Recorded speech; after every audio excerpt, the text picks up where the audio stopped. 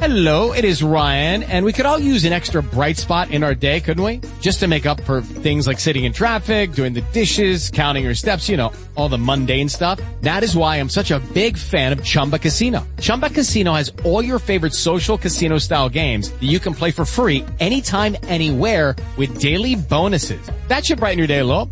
Actually, a lot. So sign up now at ChumbaCasino.com. That's ChumbaCasino.com. No purchase necessary. VGW Group. Void where prohibited by law. See terms and conditions. 18+. Okay, men, we have a debate today. Debate with Mysterium Fasci.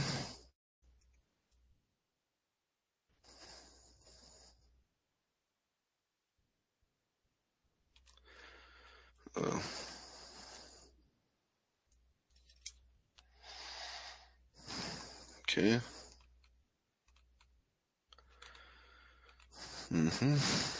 All right.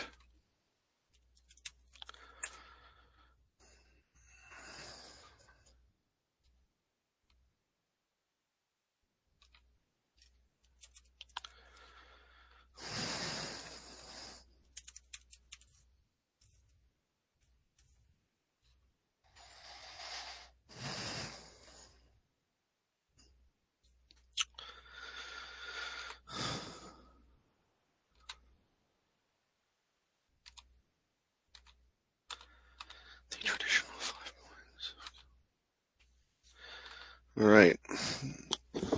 The Hangout link has been sent to my moderator and to my opponent. Okay.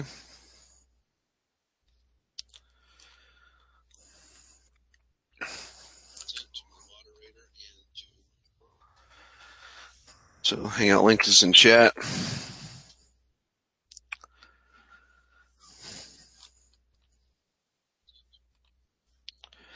Waiting for my moderator and my opponent to arrive.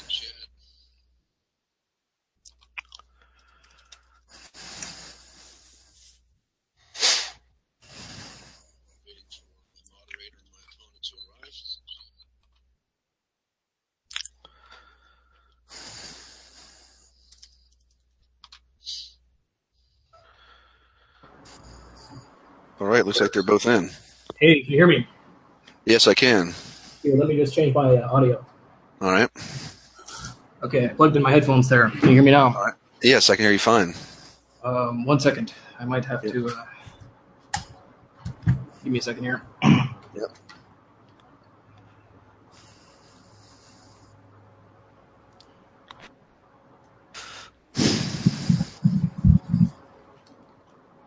Okay, try talking now. Yeah, I can. Can you hear me? Test, test, test. I can hear you just fine. How are you doing tonight, sir? I'm doing well. Yourself? I'm doing very well. I'm glad to be talking with you this evening. Good. Good. If you want to, we're a little early. I wanted to start a little early to make sure we can kind of just chew the fat a little bit, just to Sure. Introduce you to my audience, and then see where you're coming from, and then I'll give a short introduction where I'm coming from, and then we'll begin. He's the gentleman that just arrived as well. He'll be our moderator. 20-minute opening statements for both of us, and then 10-minute rebuttals, and then we'll just open it up for discussion afterwards. That sounds fine to me. Is Okay. there particularly obnoxious background noise? Because it's very, very hot in the city right now. So. No, you're fine. Excellent. Perfect. Go ahead. Just give a kind of a little bio where you're coming from. Oh, sure. I'll go ahead. So my nom de guerre is Florian Geyer. I'm an Orthodox Christian and far-right National Socialist type fellow. And so I try to discuss the intersection between far-right politics and theology, Orthodox Christianity. So I'm here in my capacity to provide a defense of Orthodox theology. Okay. Yeah, that's exactly what we'll be talking about.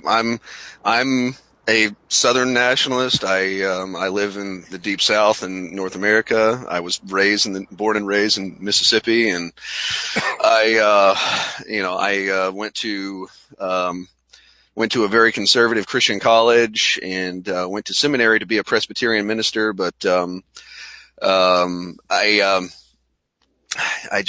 was a few pieces of theology that I just could not accept to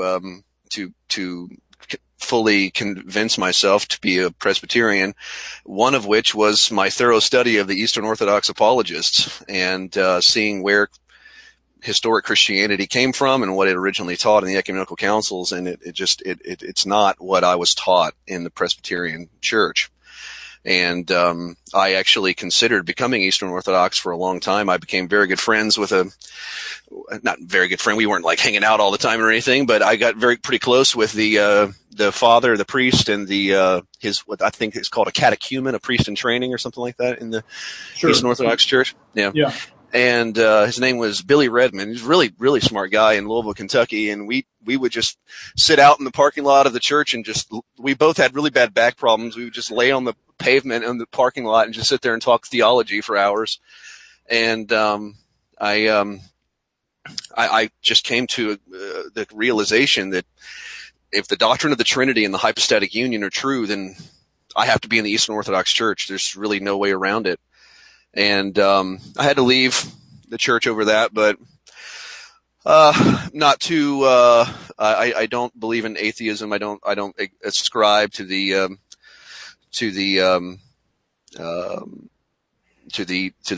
cosmology that is taught by atheists, and I don't believe I'm living on a spinning ball hurling through an infinite vacuum for no real purpose or reason whatsoever. I cannot come to grips with that idea. And I really love the Bible and have believed it. It brought me out of a great sinful lifestyle when I was 19, 20 years old, and I believe in Jesus. So, I kind of stuck to my Calvinistic beliefs and Augustinian tradition and the way that Augustinians have traditionally believed in what the gospel is about the doctrines of grace and penal substitution and whatnot. That seems to be the teaching of the Bible to me. So I just kind of generally stick to that milieu of thought, and just get an agreement here maybe on essentially what Augustinianism is, to let you know what from reading your theologians and reading reading Augustine myself and reading all the Reformed theologians, just to get a grasp for everyone listening what Augustinianism is. Augustinianism, from my reading, is basically grounded in the doctrine of original sin, that we are born fallen, that Adam, the first patriarch of mankind, plunged the human race into sin, which means that our moral faculties are fallen when we are born into this world, that they are inclined toward evil, and that there is an imputed guilt upon us from Adam's sin. And this is our nature is compelled to desire sin until we are pretty much impossible. It's impossible for us to avoid it until we are brought to faith and made alive again in Messiah. And the 5 points of Calvinism basically flush out from there. Would you agree that that is a fair definition of Augustinianism? Yes, and I would add that there are two other major theological points of Augustinianism, and those are the notion of created grace and the notion of absolute divine simplicity. Yeah. I don't hold to the doctrine of absolute divine simplicity. I really don't know of much of anyone nowadays who really even understands what that doctrine is. I understand the doctrine completely. I spent years studying it. But, if you want to get like a survey of all the Reformed churches in the world and ask them if they believed in absolute divine simplicity, I guarantee you over 90-something% of the people would be like, what are you talking about? I don't even know what that means. And of course, the guys who have their Master of Divinity and Doctorate degrees, they know what that means. But no one else really assimilates that into their ideology. And that's one of the reasons why I felt like I needed to relinquish my status as a minister in training, because there was quite a bit of confusion in the Reformed churches about all these issues. And I would maintain that, I understand exactly why you guys hold to your beliefs and why you think that the Reformed Protestant churches are a bunch of heretic apostates because, I mean, if they're saying they believe in the ecumenical councils, which they do, they're just lying. They don't know what they're talking about. And I completely understand why you guys feel that you need to stay in your church because, I mean, if these people are admitting the ecumenical councils are authoritative and inspired or at least that they are authoritative, then, I mean, the Trinity and the hypostatic union corners you in the Eastern Orthodox Church. It just does. It does. And I don't ascribe to either one of those doctrines myself. And it's put me in a ostracized position. But so, are you a non-Trinitarian Christian? That's right. I wouldn't consider myself a Christian, really. I don't think. Fair enough. I don't think Augustine's theology is Christian. I think it's Jewish. I think you're correct. Yeah. That's a very interesting position. I certainly did not expect a debate with somebody who was openly a non-Trinitarian, non-Christian. Yeah. Well, I think that Augustine's theology is inherently like Messianic Jewish. It's not. I was just reading Cyprian just this last week. I was reading De Lapsis. I haven't been in this vein of thought for a while, and I just thought I would review some of my old writings about this. And I from reading what Cyprian was saying, he was just reading too much of the Bible to escape this idea of satisfaction. And that's pretty much where he's coming from in that book. And that idea of satisfaction for forgiveness of sin pretty much runs its way up from Cyprian and Augustine. And Augustine's not too explicit on the penal aspects of the atonement, from what I gather. But I think it pretty much develops into the the Middle Age theologians, and then up into Anselm and the Reformation. And but I would be fair. I would be quick to state that, for instance, I was just reading St. Nicholas Cabasilas' Life in Christ, and St. Nicholas uses the atonement vocabulary, ransom, debt, these sort of things, satisfaction. He uses all of these words. And I mean, I think the issue is always placing them within a deification, salvific worldview. Right. Yeah. I mean, I really see, that's the thing that I was brought to when I was in seminary is you guys want me to believe you can hold to deification and to satisfaction at the same time. Sure. And I'm like, no, that doesn't make any sense whatsoever. Well, hopefully we can discuss it and maybe make it make a little more sense. Because I don't see a strong conflict between the two when they're properly framed frankly,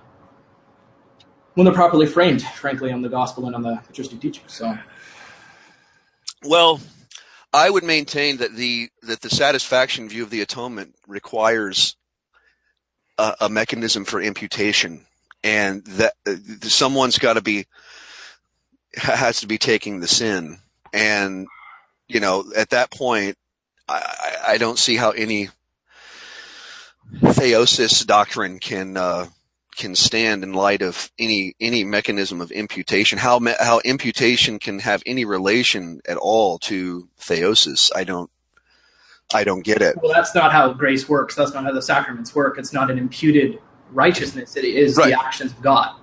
Right. So then you would agree with what I just said then? Yeah, I would say you can't have a mechanistic or an imputational view of grace and of the sacraments and of atonement while holding to theosis or divinization. No, I don't think that they're mutually compatible. The only way that you can have a mutually supportive view of atonement and ransom and penalty and theosis is if you view all of these actions as the manifestation of the one will of God, the one grace, energy, light, truth, whatever you want to call it, without a distinction in terms of substance or part or whatever you want to, whatever vocabulary you want to use. Yeah. Okay. All right. Well, I think that's a satisfactory introduction to the debate, and I would also, this is I have a number of neo-Nazi friends. I would not consider myself I'm not saying you're in. I don't want to like label you with that either, but yeah. Just to be clear, let me rephrase that. That started out bad. That has nothing to do with you. I'm talking about National Socialism. As far as the National Socialist platform goes, I really don't have a big problem with it. And the main reason is because I would maintain, and I argue, and I've had a few of my neo-Nazi friends admit this to me, that National Socialism in the West was originally the creation of the Southern states as we were protecting ourselves from Northern carpetbagger influences in the South, and through the disputes after the Civil War over interstate commerce, the Southern states did champion a National Socialist platform. Obviously, it was ethnocentric. That's no secret in American history, but I maintain from what I've read that it was protectionist and socialistic. It regulated one of the biggest at the time in the mid 18 to late 1800s who were regulating the interests of the corporations in America were the Southern states. And I would maintain as well that I think that the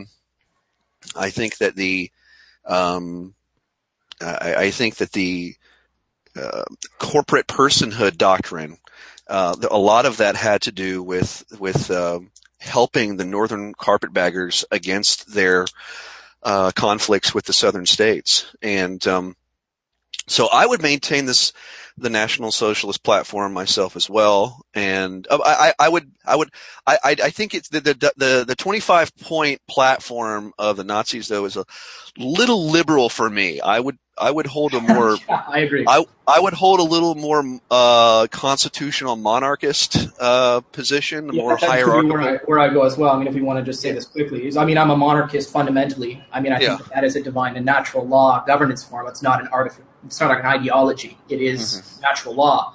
But I think that we live in America, and so any application of the monarchic principle and responsibility and hierarchy, we can't just pick somebody or a bloodline, maybe in the South, to erect as our king or duke, and so we have to institute some form of natural law republic as a transition phase. Okay, excellent. Okay, okay. Well, that's good enough. We'll sit here and chew the fat too long if we don't get to this debate. All right, so Florian, would you like to go? Do you want me to refer to you as Mysterium Fasci or Florian or Florian? Mysterium Fascis is the name of the podcast. Okay, all right. Do you want to go first? Or do you want me to go first? I'd like you to go first, please. All right, fine. All right, Kevin, are you there? Can you hear me okay? Yeah, go ahead and go. You got till 7:23. It's 7:03 right now. Okay. The proposition for the debate tonight is that Orthodox Christianity, my argument is that Orthodox Christianity is the biggest problem in the West and that Augustinian Calvinism is the solution. I am affirming and my opponent is denying, so the burden of proof is upon me. Now, let's start with some definitions. I understand Orthodox Christianity as defined by the ecumenical councils, and I maintain that this religion is a highly sophisticated reconstruction of Neoplatonism, namely the chain of being, the monad hyperousia, the soul, the floaty place, the forms in the floaty place, i.e. Maximus's logoi, theosis, and Christus Victor. One must also consider the system developed by Maximus the Confessor, namely that there is no natural compulsion, but human behavior is chosen at the level of the hypostatic gnomic will, and moral virtue is actually a participation in uncreated energies that move one up the chain of being. Augustinianism is a bit harder to define because, as my opponent knows, the ecumenical councils have nothing to do with Augustine's theology. I would maintain that the fundamental idea behind Augustinianism is natural marginal compulsion, that is, that behavior is not arbitrary but governed marginally, not absolutely by one's nature. Today we would call this genetic determinism. This is Augustine's doctrine of original sin. This is why those in the Augustinian tradition developed the doctrine of penal substitutionary atonement in order to satisfy the natural compulsions of God's sense of justice in punishing the wicked. That's Owen's dissertation on divine justice. I would maintain that the theology he was essentially defending was a form of Messianic Judaism. From my reading of Cyprian's De Lapsis, Cyprian had just been reading too much of the Bible to ignore the principle of satisfaction of divine wrath, and I would hold to the traditional 5 points of Calvinism developed from Augustine's theology. Other than that, I must confess that Augustine was confused on a number of subjects which I disagree with him on. Through my years of study, it shocks me that the Great Schism happened in 1054 and not centuries beforehand. Cyprian was writing in the 3rd century and is blatantly espousing a satisfaction view of atonement, which is completely foreign to the entire system of theology developed by the Greek fathers. And once one holds to the satisfaction view of atonement, and especially the penal substitutionary atonement, the Trinity doctrine goes right out the door when Jesus says that, my God, why have you forsaken me? I would hold to the semi-Arian theology of Sir Isaac Newton and Samuel Clarke, which was worked out during their lifetime in the Church of England. Thus, my arguments to prove my case are 12. Number 1, I maintain the Orthodox Christian Church is inherently pantheistic, Pythagorean, and Orphic in nature, and thus the primary doctrines of this religion can be deduced from the ancient chain of being, namely the monad huperousia, the soul, the floaty place, all of which are inherently hostile to physical reality, the concrete existence of the Creator, and the reality and significance of race and genetic heritage. According to the ancient chain of being, the one, or the monad, is not a person or a concrete entity. The one transcends all the categories of human language and is, in the language of the mystics, totally other. This is precisely how Christians view God. Vladimir Lossky states in his The Vision of God, page 123, quote, "We have here the entry into darkness, an entry concealed by the abundant light through which God makes himself known in his beings. Knowledge is limited to what exists. Now, as the cause of all things, of all being, God does not exist. Or rather, he is superior to all oppositions between being and non-being," unquote. As Richard Dawkins states in his book, The God Delusion, pantheism is, quote, "sexed up atheism," unquote. And that is what Christianity is. It is a form of atheist mysticism, decorated with all the gaudy trappings in order to put a spell on mankind and deceive them into thinking the church is the representative of God on earth. And the priests of this religion justify this to themselves by telling themselves that this is the best way we can maintain traditional morality, and so the world will not fall into chaos. This is the best way to control people. It keeps the women chaste and at home and preserves the traditional family. That's how they justify it in their mind. And from what I've gathered, I mean, the apologists of Christianity, when you really get deep in their mind, they don't believe the Bible. They'll say it's literal. They don't take it literally. They just don't believe it. They believe in the ancient Greek philosophy developed in the Orphic mysteries, the Pythagorean Academy, and then with Plato and Plotinus. I remember when I was in seminary reading about all these men who left the Presbyterian Church for Roman Catholicism and Eastern Orthodoxy. And I was shocked how many times they said that the main reason they left the Protestant tradition was because they read Plato's Republic. It's not an exaggeration. Literal. And that is what Christianity is. It is, as Nietzsche called it, Platonism for the masses. If tonight we were to discuss Genesis 1 and the dozens of passages in Scripture that clearly describe the creation, the sun, moon, and stars in the firmament, or the movement of the sun and the fixed immovable earth, my opponent will no doubt perform a number of hermeneutical gymnastic backflips in order to avoid the clear language of Scripture. And he's going to have to do that for a very important reason. On the Neoplatonic chain of being cosmology, the 3 primary principles are the nous, the world soul, neither of which have any spatial physical existence, and the one, the nous, and the world soul. That's the 3 primary principles of Plotinus' structure. He knows in order to maintain the cosmology of the Greeks and the mystic and ascetic spirituality of Christianity, which was all derived from Pythagoras and the Orphic mysteries, God cannot have concrete existence. God must be a mystic principle that flows through all matter as its ontological basis. No doubt at this point, my opponent is going to appeal to the essence and energies distinction and maintain that the logoi, which is Maximus's alternative for the forms, as the chief determining factor of material identity and its principle of action. However, the logoi of the Orthodox Church is simply an arbitrary and ad hoc reworking of Platonism in his theory of the heavenly upper world. When I was still a Christian, my philosopher taught me the forms were in the divine mind of God. Yet the Orthodox cannot accept any such notion, as God is beyond all being and predication. The uncreated energies in the Orthodox scheme are the way God relates to the creation and vice versa, yet they are eternal, which makes God ontologically and eternally economical, and that's where I'll rest my pantheistic accusation. This is inherently pantheistic. The Orthodox replacement for the divine mind is the Logos, asserting that the Logos, or Christ, is eternal. That's Maximus the Confessor.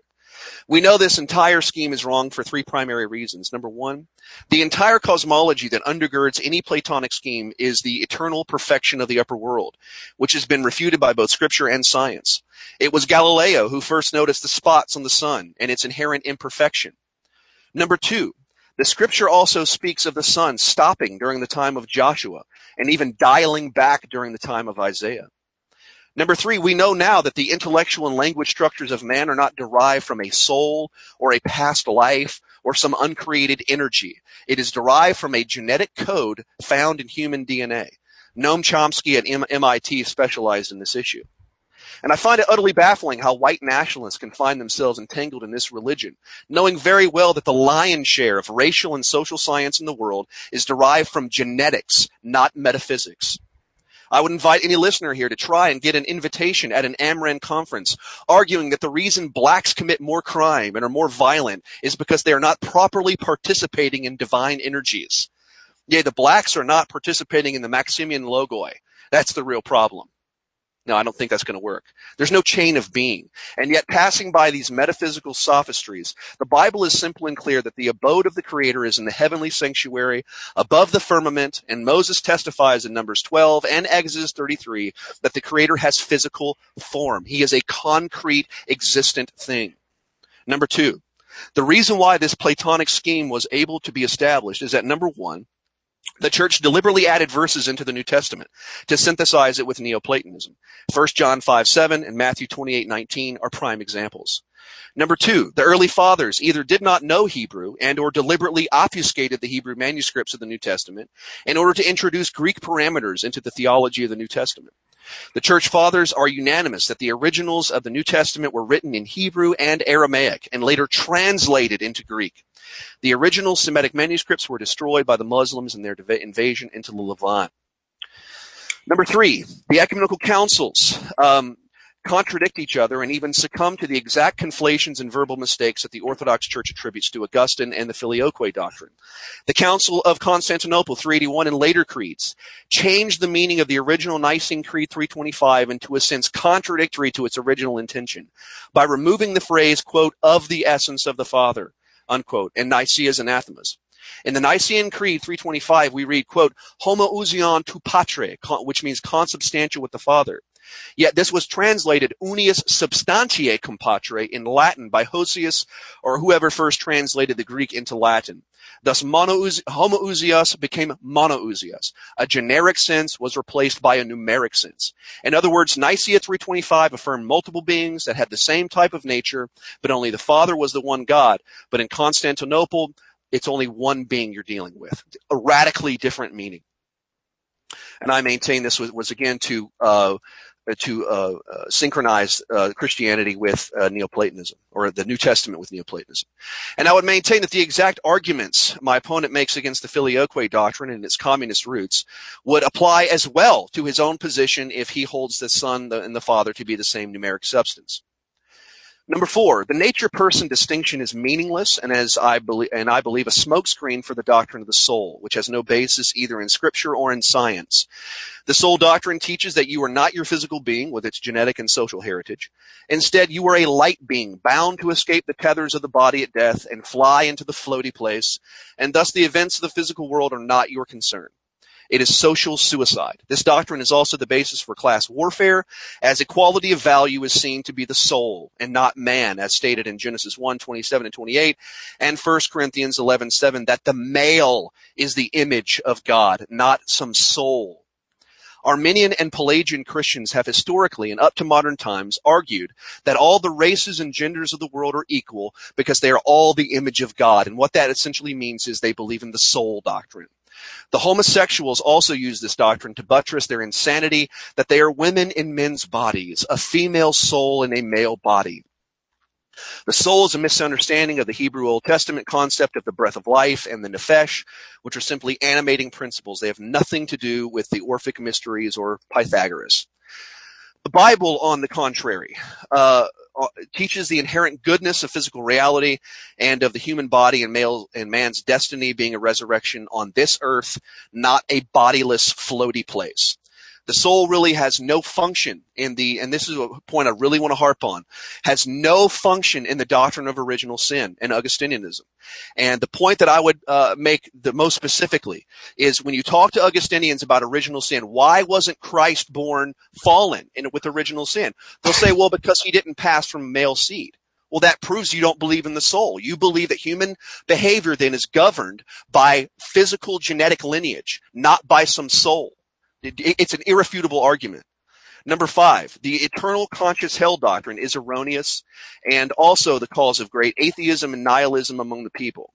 The Bible teaches that the wages of sin is death, not eternal torment.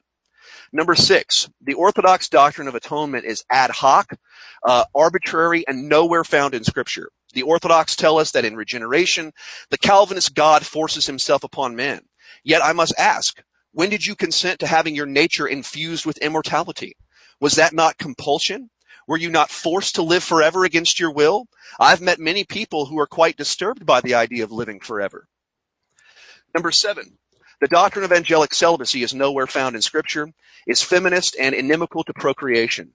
This doctrine demoralizes the men into thinking that wanting a sexual relationship with a single woman is itself sinful. This is ground for hypocrisy and more hatred towards the Creator for enacting laws totally contradictory to their nature. It also gives ground for mystic female supremacy. I have found that feminists use sexual shaming tactics the most. The Bible, however, puts man in a complete position of supremacy, and yes, the Bible allows for polygamy. 2 Samuel 12:7 is blatantly obvious about the fact that God gave David the wives of Saul for his sexual pleasure. Number 8, the Orthodox doctrine of libertarian free will, pace semi-Pelagianism, teaches a libertarian Satanist view of the will, individual sovereignty, and that justice is defined by an equality of opportunity. This is the foundation for modern liberalism and for Marxism. The Augustinian idea of original sin is the basis for genetic determinism and hereditary identity, the fundamental aspects of racialism, which is why the founder of modern genetics was an Augustinian named Gregor Mendel. Let me say that again. The founder of modern genetics was an Augustinian named Gregor Mendel. That is no accident, I maintain. Number 9, the church's rejection of the law of Moses teaches the people a moral relativism and mysticism and pacifism. No one knows what part of the Bible they're supposed to do, and the wedge drawn between the Old Testament and the New Testament portrays the Old Testament as evil masculinity and the New Testament as mystic, pacifistic, pietistic feminism. This inherent preterism, teaching that all the types and shadows and Sabbaths were fulfilled at the time of Yeshua, or Jesus, and now we are to submit to rabbinic Talmudic theology, which is what's called the Noahide laws, is precisely why the Marxist ethics have conquered the church. The Orthodox and the Catholics love to tell us how deceptive and manipulative the Jews are with the Goyim. And yet when you ask them about one of the most fundamental aspects of their religion, how they're to live, what laws they base their lives on, it all comes from the Talmud. The Noahide laws basically teach that the law of Moses is for the Jews, and the 7 laws of the Noahide are for the Gentiles, which are, number 1, don't be an atheist. Number 2, don't blaspheme. Number 3, don't murder. Number 4, don't engage in illicit sexual relations. Number 5, don't steal. Number 6, don't eat from a live animal. Number 7, establish legal system to ensure obedience to laws. Nothing here is about national preservation, how we're to eat, or what an illicit sexual relationship even is. And one of the most embarrassing things about traditional Christian theology, you look at the way the New Testament describes sexual immorality, it never gets into any specific detail. And when you ever get into a Christian doctrine of sexuality in any degree, they always have to go to the Old Testament law. And I do even have to get into detail, and do I even have to get into detail about how communists came to prominence in this country through the church's condemnation of the Bible's slavery institution? The vast majority of the abolitionists in the 19th century, vomiting all over the Bible and what it says about slavery, were Christians, and they were mostly semi-Pelagian Christians. Number 10, now moving from metaphysics to epistemology, I would argue that the Orthodox Christian view of the divine energies and the celestial and angelic hierarchies promotes an irrational mentality among the people, and also an aversion to freedom of inquiry in a nation state.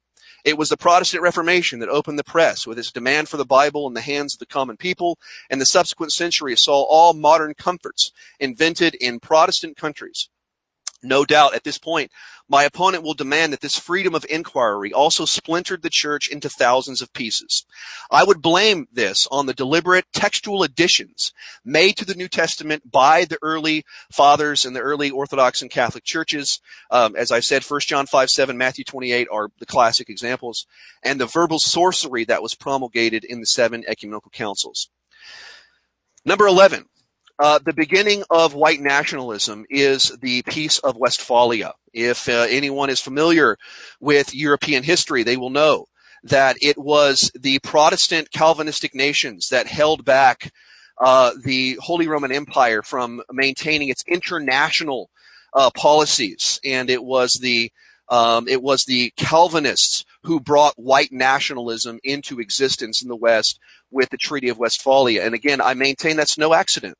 And if you read one of the most famous white nationalist writers of the 20th century, his name was Madison Grant. You read his book, The Passing of the Great Race. He points out in his work, which I can provide quotations for later in the debate, that it was the Roman Church that had always destroyed racial distinctions. And I really don't think he meant to exclude the Orthodox from that. But he maintained that the church had always, as a universal Catholic institution, always broke down racial distinctions. And he specifically states in his Passing of the Great Race that it was the Calvinist groups the most among the Christians who maintained racial distinctions and ethnic heritage, and which is the reason why the men who were the most hated defenders of traditional morality and traditional hierarchical social structure in America were the Presbyterians in the South. It was Robert Louis Dabney, Samuel Davies, Jericho, these men who were defending what the Bible states and what nature teaches of hierarchical human relations and even slavery, as the Bible is very clear. That slavery is allowed and condoned and a beneficial institution in society for dealing with the lower castes. And I would also maintain that the Augustinian anthropology is the ground for caste distinctions in society, that we don't have an equality of opportunity, that we are compelled by nature into a specific role in society. And thus I relinquish my time. Okay, 30 seconds left. So go ahead, Mr. Florian. Okay, thank you. So I'm going to address this in two parts. One, I'm going to try to explain Orthodox notions of the creation of the world. We kind of refute the idea that the Trinity is based upon the Plotinian one, nous, world, soul, Platonic schema. Talk about basis of Orthodox theology and salvation and the panentheism, so to speak. And then I'm going to try to go through point by point and refute what I've heard my opponent suggest, and actually in some cases agree with him, because I think that he, and as we're going to see, falsely attributes certain positions to Eastern Orthodoxy which are untrue. Okay, so to begin with, there are two major approaches that can be used to suggest that Orthodox Christianity is inherently pantheistic.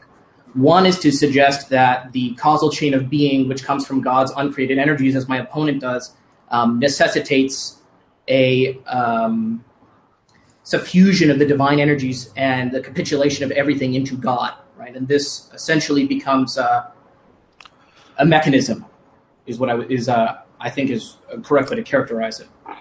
The second part is the notion, the confusion of ideas of panentheism. So Orthodox Christianity teaches that because God is omnipresent, he is everywhere present and filleth all things, that in some way God's grace is active in every part of the universe in order for it to sustain.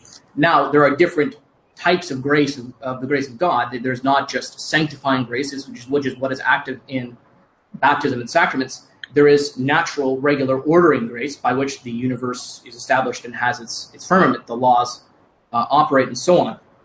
And so the critical distinction that prevents any notion of pantheism is creation ex nihilo, which Orthodoxy dogmatically attests. God is perfectly sovereign and free, and he's not dependent upon the created world in any sense.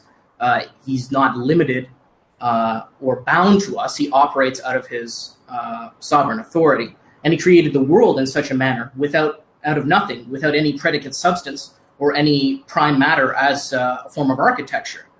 Now, we believe that he created the world, in a process. We can see Genesis is clearly establishes not necessarily a chain or a development of the cosmos. But I think it's important to say that the critical thing is orthodoxy never identifies God himself or the totality of his energies, any part of the uncreated divine, with the created. So that is what I would say just as the beginning point. So the second thing is the understanding the differences in language of the First Ecumenical Council, which is where I think a lot of your critique is coming from. So one of the things is that the translation of the Old Testament into Greek, the Septuagint, the LXX, incorporated the use of contemporary Hellenic vocabulary in its translation. And so this is where people accuse Judaism of becoming Hellenized, and it was to a certain degree. But what this enmeshing of the language meant was that there were certain Greek terms which were used by philosophers were then appropriated to express Hebrew ideas in that particular culture. And so what we would see with people like Origen of Alexandria or Philo is that there was a conflation of the definition of the words used in Greek scripture, that as defined by the Greek philosophers, versus the actual biblical tradition and what the authors of the translation meant. And so a good example of this is ousia meaning essence. Now, the word ousia was up to debate in the 4th century because it had a Platonic meaning, which my opponent has already described, and which was appropriated by the heretic Sabellius to advocate his heretical view of the Trinity, which was God is one ousia, sort of one monad with 3 hats, or 3 forms, 3 prosone, 3 masks, right, is the way he described it. And so as part of the coalescing of doctrine around the First Ecumenical Council, there was a decision on the part of the Church Fathers to define certain Greek philosophical terms for their own internal theological use. Ousia is one of them. This is why the Cappadocian Fathers in post-Nicaea spent so long arguing with Eunomians over issues of homoiousion and homoousion, the likeness of God and the identity of God's essence. Right? These sort of this is all inherent in what the council was attempting to express, and so I think that the error is critically in conflating the appropriation of Greek philosophical modes of expression and vocabulary, which are then defined internally and thoroughly founded and rooted in the Holy Scriptures and apostolic tradition, and assuming and projecting Neoplatonic philosophy onto that expression, especially in English, where we're reading a translation of a very limited translation often of the multifaceted Greek words used to describe, I think produces inaccurate interpretations. So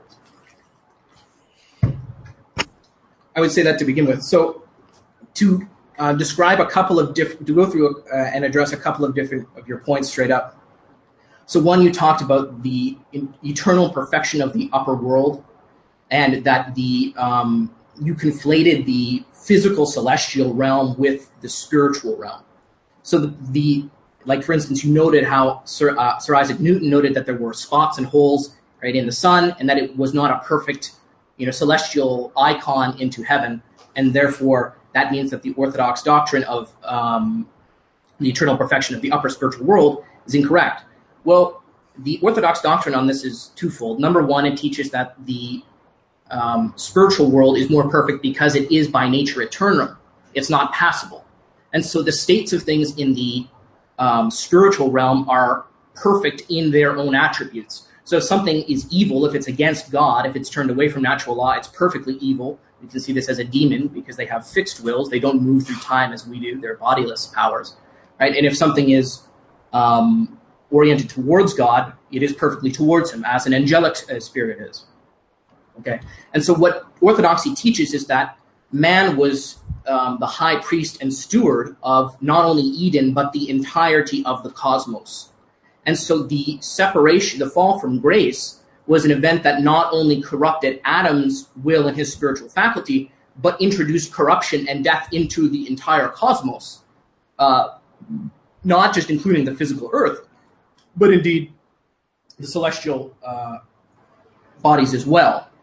And so it's no mystery or surprise that there would be irregularity and inconsistency and corruption in the heavenly firmament. And so the thing to understand is also the very nature of language use in the Old Testament and the New Testament is iconic. Not to say that there's not a literal manifestation. I do believe in literal creation out of nothing. But for instance, like God puts the lights in the heavens as a mean of signs and keeping days for men. That word sign, right, in and of itself demonstrates that the creation of the heavens is a spiritual, is a metaphysical, metaphysically symbolic action, right, and form. So the another point here. So, you made the assertion of the early church fathers in an attempt to introduce certain lines into the New Testament. So I don't really think that this is an assertion that can be concretely proven.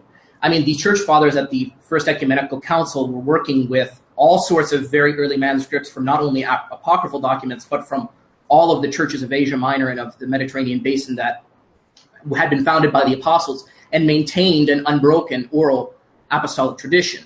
And so we don't really have time to go into the qualifications for the formation of the canon, as I'm sure you know. But I would simply say that, if we want to talk like textual criticism, right, and what elements of the New Testament were redacted, I don't think that you can, this is a matter that's so highly contentious among Protestant critical scholars and textual analysis that I don't think that you can make any real factual claim and use that as a basis to disprove the theology. I think that there's...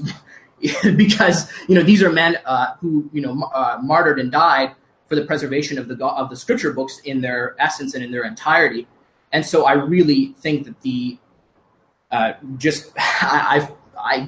can't get into a technical debate on the nature of that textual critique, but I find it highly unlikely that the universal household of bishops which had been assembled would permit any changes whatsoever to scripture. Whether they were added at Nicaea or at Laodicea or whatever you'd like to say. So going back to the ideas of the languages of the councils contradicting each other.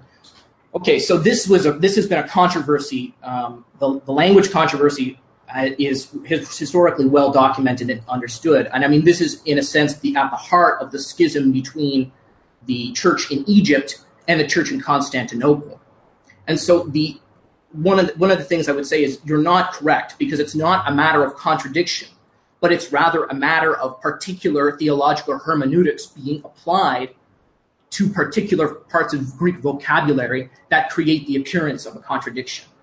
And so this is going back to debates about what does ousia really mean, right? Is it a Platonic word, right? Or is it simply talking about the essence or the supra-reality of God, right? And so we can talk about this, like, for instance, if we look at how St. Cyril of Alexandria's theology was admitted at the Third Ecumenical Council, okay, and that same language was held to intensely by the Church of Alexandria during the Fourth, but they were anathematized because they refused to accept the language changes of the Council of Chalcedon, or the Chalcedonian Christological formula as an example, right? And so I'm not trying to say that the ecumenical councils, their implementation was free of the woes of imperial policy and human perfidy and corruption. But what I'm trying to say is that the issues, to even begin to discuss this, we need to be so deeply steeped in the language and cultural anthropology of these church fathers to even begin to understand the context in which they talk about the scripture and the words that they use, even the translations. Let's see here. I wanted to talk about the cosmology of the soul. So Orthodoxy does not teach that the soul is preeminent over the body. It teaches that it's superior in hierarchy. But Orthodoxy teaches the doctrine that the soul and the body are a synthesis. They're symbiotic, and they're created at the moment of conception for each other. And so the physical DNA and the manifestation of the physical and blood history of your people, this also exists in the soul. The soul is not analogous with the spirit of life, the spirit of God. Orthodoxy holds to a tripartite anthropology. And so the soul is made up of the spiritual stuff of your ancestors. You could even call it a racial soul, to a certain degree, your environment, and so on. And it is it is not natural for it to be separated from the body. And so Orthodoxy believes that when people die, their souls are not actually naturally immortal, but rather it's the spirit of life which gives immortality and vivification to both the physical and the spiritual. And so men who die without the spirit of life within them, the Holy Spirit, St. John of Damascus says some of them may just die like animals and return to the earth. Other church fathers say that their souls may go down to Hades for the general resurrection or lie in their graves. Okay, so we can get into the specifics of darkening the noose and how that might happen, but that's a tangent. What Christianity teaches is that the destiny of all men is physical by definition, and that all men at the end of time will be, in the general resurrection and the recapitulation of all to Christ at the end of the universe, be returned to their physical bodies. Okay, and so the salvation, what happens is that the physical bodies are pneumatized, and this is the deification that we're talking about, which is a consequence of the incarnation. So to discuss Orthodox salvation, for those who don't understand, Orthodoxy believes that the purpose of Christ's incarnation is the deification of man, to make man like God. So there's a positive and negative aspect to this, and we can see this as the cross and the resurrection. The negative aspect of this is that man, because of the sins of his ancestor Adam, is born with a corrupted and a blackened heart. So he doesn't have an internal intuitive connection to the spiritual world. He's inclined towards sin, and his will is partially enslaved against him, essentially. And so what Christ takes on the flesh in order to crucify that sinful corruption. And this is what the theology behind the garden in the Gethsemane is that Christ is capitulating all of the corruption of the world, the sin of the world, upon himself, and then this is the flesh which is being crucified upon the cross. Right? And so Christ is substituting himself for us. His flesh is being crucified and bearing the corruption of man in place of us. But what is substitution? Well, it's a ransom. Well, what's a ransom? A ransom is the fee that you pay to the owner of a slave to make him free. This would have been obvious to everybody in the ancient world where slavery was a common practice. And so the purpose of the atonement upon the cross is not to avert God's wrath, because indeed, as you say, we're dead anyway, as Christ says quite specifically, if you do not accept and you're judged already and you're dead. But it is to enable us to receive the Spirit of God, to purify us and to make the way for us to transfer from fleshly corruption into incorruption. And so the second part of the Orthodox view of salvation is by the resurrection.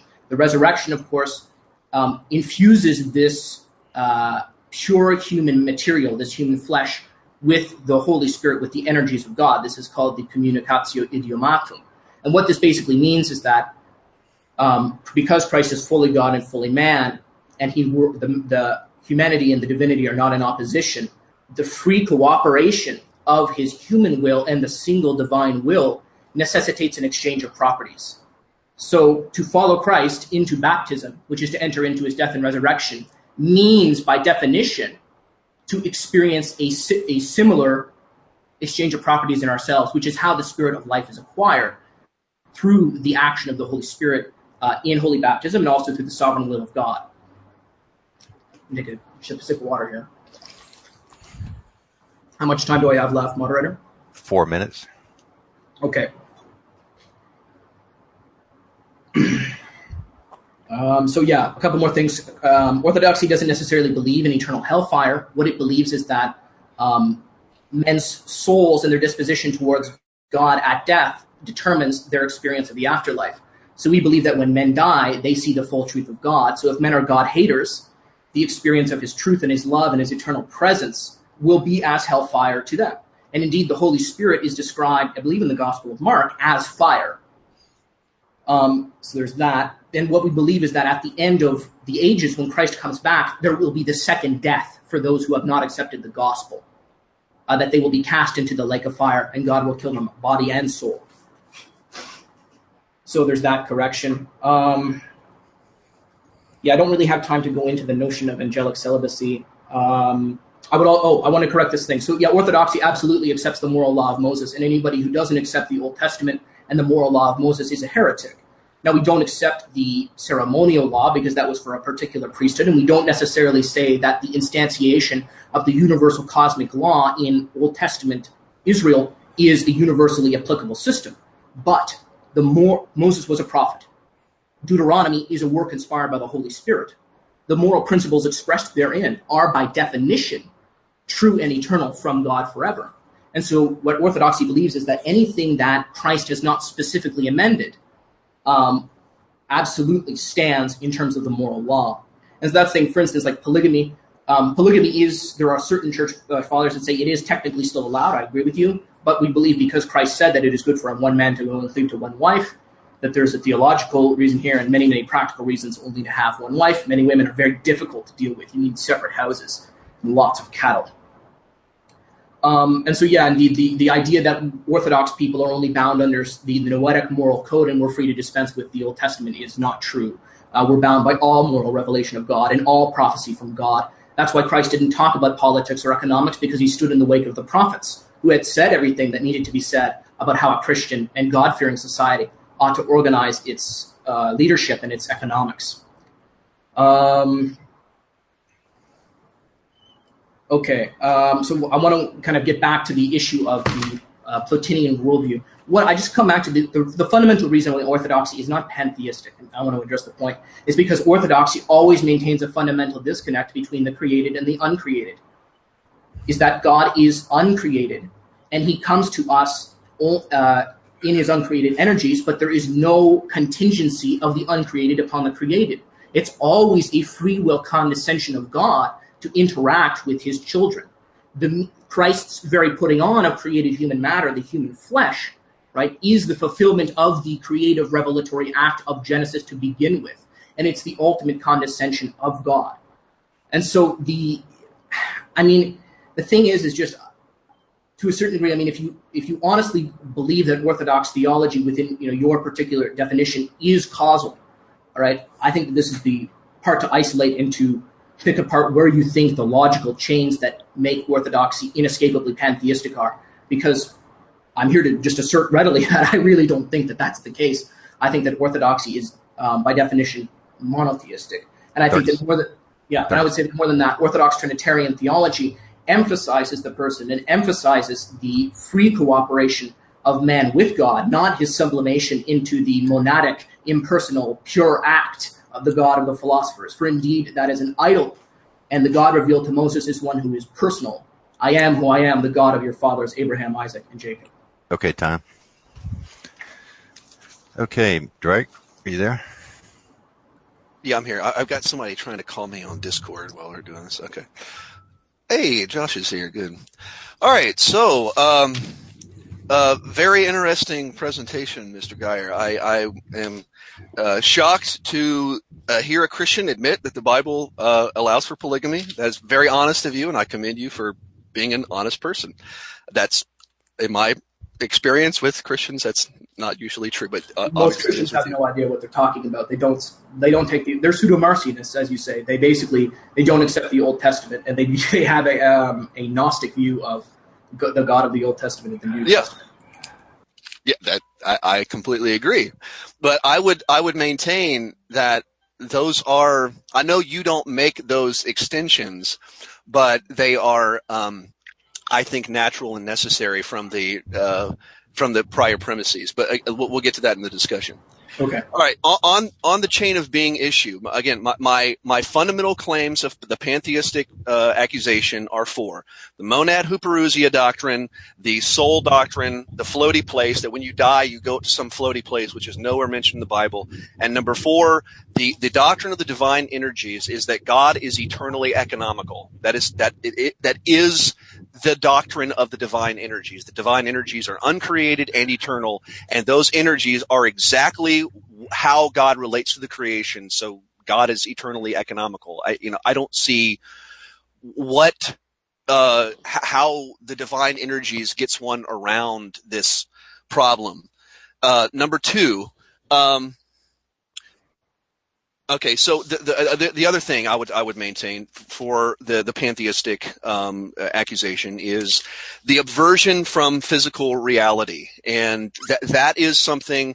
Again, that's where we get into the doctrine of angelic celibacy. That is a core doctrine of angelic celibacy, is that attachment to physical reality is the problem, and that is what sin is. If you look at these men, the way they view morality and virtue, it is through rejecting physical reality and trying to dissolve one's will into simplicity, where you don't have any desires anymore. You just kind of enter into nirvana, which is the Buddhist thing. I know the Eastern Orthodox use the term hesychasm, but it's not really substantially different in my studies. Number three. You admit the parameters of the Trinity are not found in the Bible, which again, very honest. Thank you for admitting that. I've been saying that for years. Christians think I'm just making this stuff up. My opponent admitted in his argument that the parameters, the definitions of these terms of being, ousia, hypostasis, physis, all this stuff, none of this is in the Bible. This comes from the theology of the Greek fathers, and through their debates and whatnot, and how they're to define what a being is, what God is. It's not coming from the Bible. It's coming from their discussions at the ecumenical councils. Number four, again, if my opponent maintains that the upper world is only physical, but our upper world is not physical, I have to ask what a non-physical reality is. Where is it? Where is this discussed in the Bible of some other upper reality than what we're living in?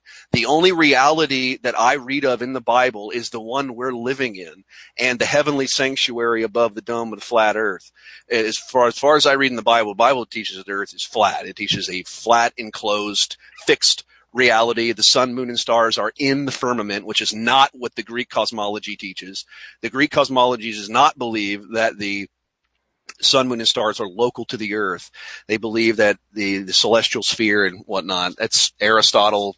That's Ptolemy, etc. At number five, okay, how can Adam's progeny be punished with death on your gnomic theology? If you believe that, if you reject Augustine's doctrine of original sin, of inheriting the sins of your ancestors, you reject that idea, then how can we inherit death from our ancestors? How can God punish man for things he didn't do if you hold to this libertarian anthropology? Number six, the idea of created grace. We'll have to get into detail on this during the discussion, but I don't believe that grace is a substance or a metaphysical entity. Grace is an action purported by God upon his creation. All of God's attributes are uncreated, but again, that's a conflation, I think, between a being and an activity. Grace is an activity. It's not a metaphysical thing. And again, it's my view from what I read in the Bible. Grace is, well, if we're talking the metaphysics of grace, like the stuff that energizes us to do good, that's just the Holy Spirit. And I don't believe in the Trinity doctrine. I don't think that the Holy Spirit is a distinct person from the Father. As I've stated it many times, if you hold to this doctrine that the Holy Spirit is a person, then you have to make him the Father with the incarnation. Anyway, number 7, the Matthew 28 and 1 John 5 accusation. I'll screen share here. I'm citing directly from the primary source. This is Eusebius of Caesarea. This is his Church History, Book 3, Chapter 5, Section 2, where he quotes Matthew 28. He says, "But the rest of the apostles who had been incessantly plotted against with a view to their destruction and had been driven out of the land of Judea went unto all nations to preach the gospel, relying upon the power of Christ, who had said to them, quote, 'Go and make disciples of all the nations in my name.'" It did not say, "Go make disciples of all the nations in the name of the Father, Son, and Holy Spirit." He quotes it only "in my name." And you look all throughout the New Testament, no one is baptized in this formula of the Father, Son, and Holy Spirit. The only time anyone is baptized in the New Testament, it's always baptized in the name of the Messiah. And this verse was added in, this Father, Son, and Holy Spirit thing. So that's primary evidence for it. The 1 John 5:7 issue. I have a quotation here from Vincent's Word Studies that we can get into, where he goes through all the Greek history of this. I mean, I thought this was a non-controversial issue in modern scholarship, biblical scholarship. The 1 John 5:7, the Father, Son, Holy Spirit language was added in. I mean, I was under the impression that was basic common knowledge nowadays. Right. Number 8, God, the supra reality of God. Again, when dealing with this issue of homoousios and monoousios, my opponent tries to hide his position in a cloud of nebulousness by this doctrine of the monad hyperousia, that God is supra reality. What that means literally in common language is God is outside all the categories of human language. And as I've pointed out from Losky, you know where that leads you to? That leads you to saying in explicit language that God does not exist. That's not my interpretation. That's a citation right from Losky's mouth or pen, that God does not exist. And you wonder why people are atheists. Number 9, again, you can hold a tripart doctrine of the soul, whatever you want. The problem is the Bible and science nowhere have any doctrine of a soul. There's no soul anywhere in the Bible. There's no soul anywhere in science. So again, you're denying the extensions of my objections, but you're not rooting them back to the cause. There is no soul mentioned in the Bible. Number 10, resurrection. Again, this is ad hoc and arbitrary. If our problem is physical reality, as the doctrine of angelic celibacy among the early fathers clearly maintains, then I mean God is re-imprisoning us in the clay flesh.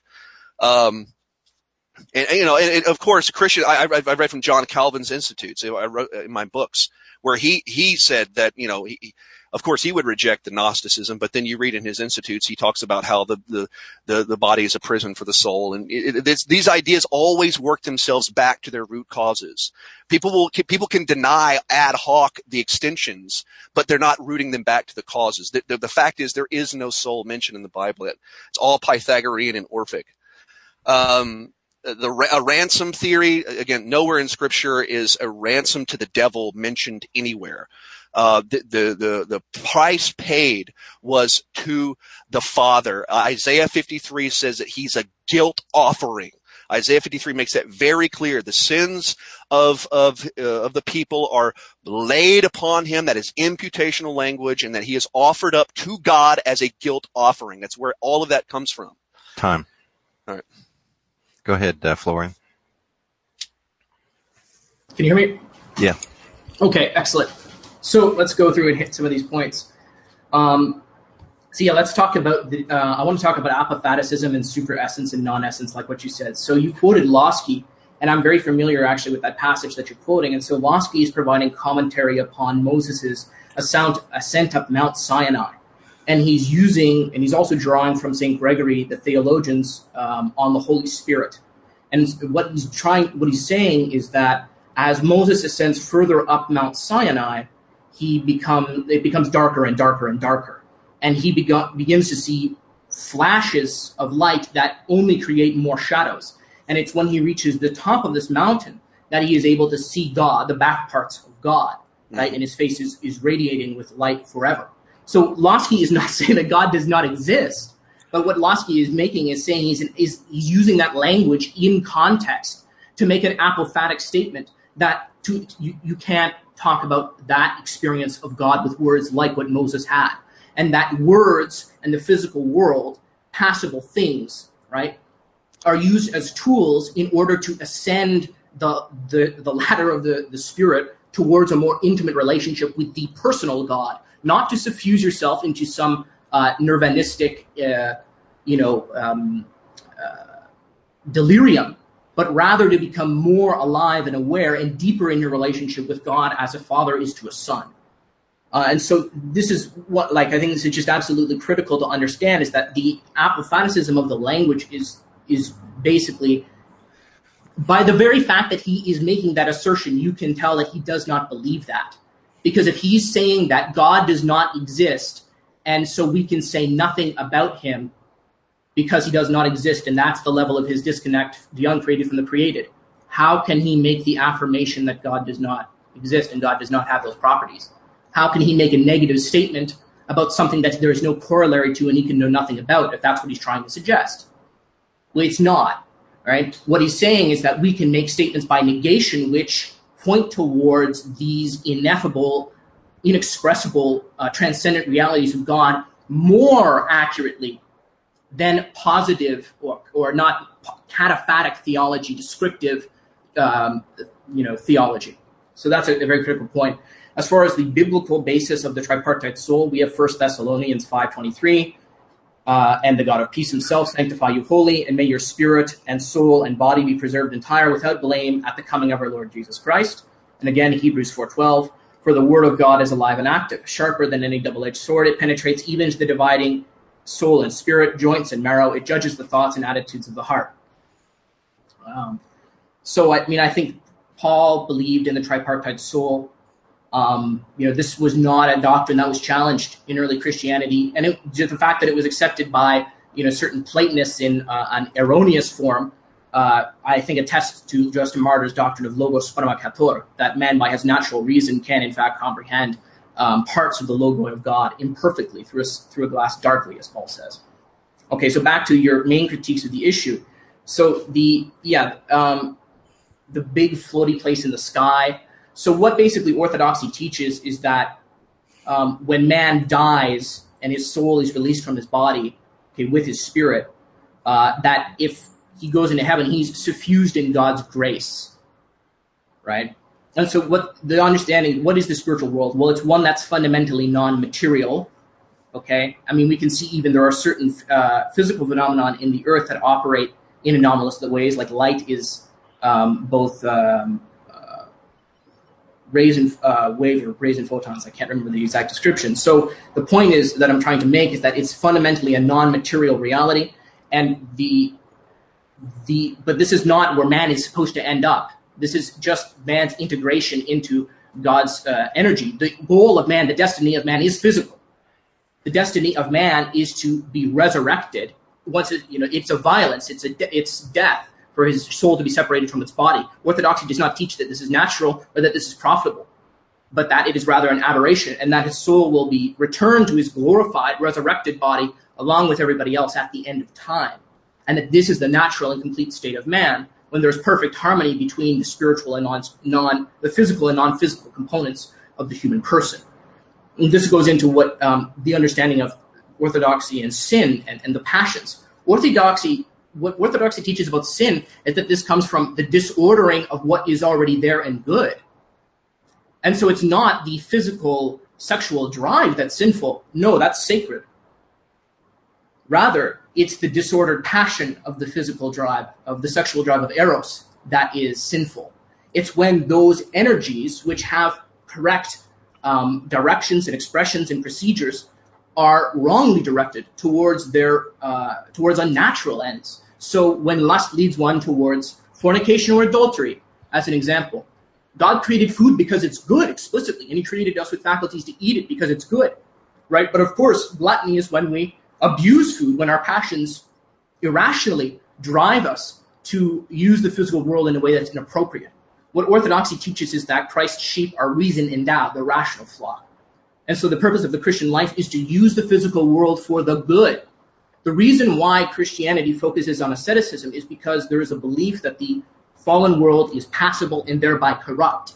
And what that means is that our actions in our life is constantly, to a certain degree, in flux while we are here. And it's not our ultimate state. And so what orthodoxy is preparing people for is not some pie in the sky, eternal communion with God and some big cloud. But rather, it's preparing him for the total spiritual and physical resurrection of man and his participation in the new heaven and earth, the new kingdom of God, by where there will be no temple because Christ will walk among us in the flesh. And so the asceticism is simply to direct the soul in a manner that's fitting for that existence. When you're alive in the spirit, the new man, as a little Christ, and this is the essence of deification, is to live as through baptism we are reborn spiritually in the image of Christ, but to draw our bodies through the ascetic labors into conformity with that rational soul.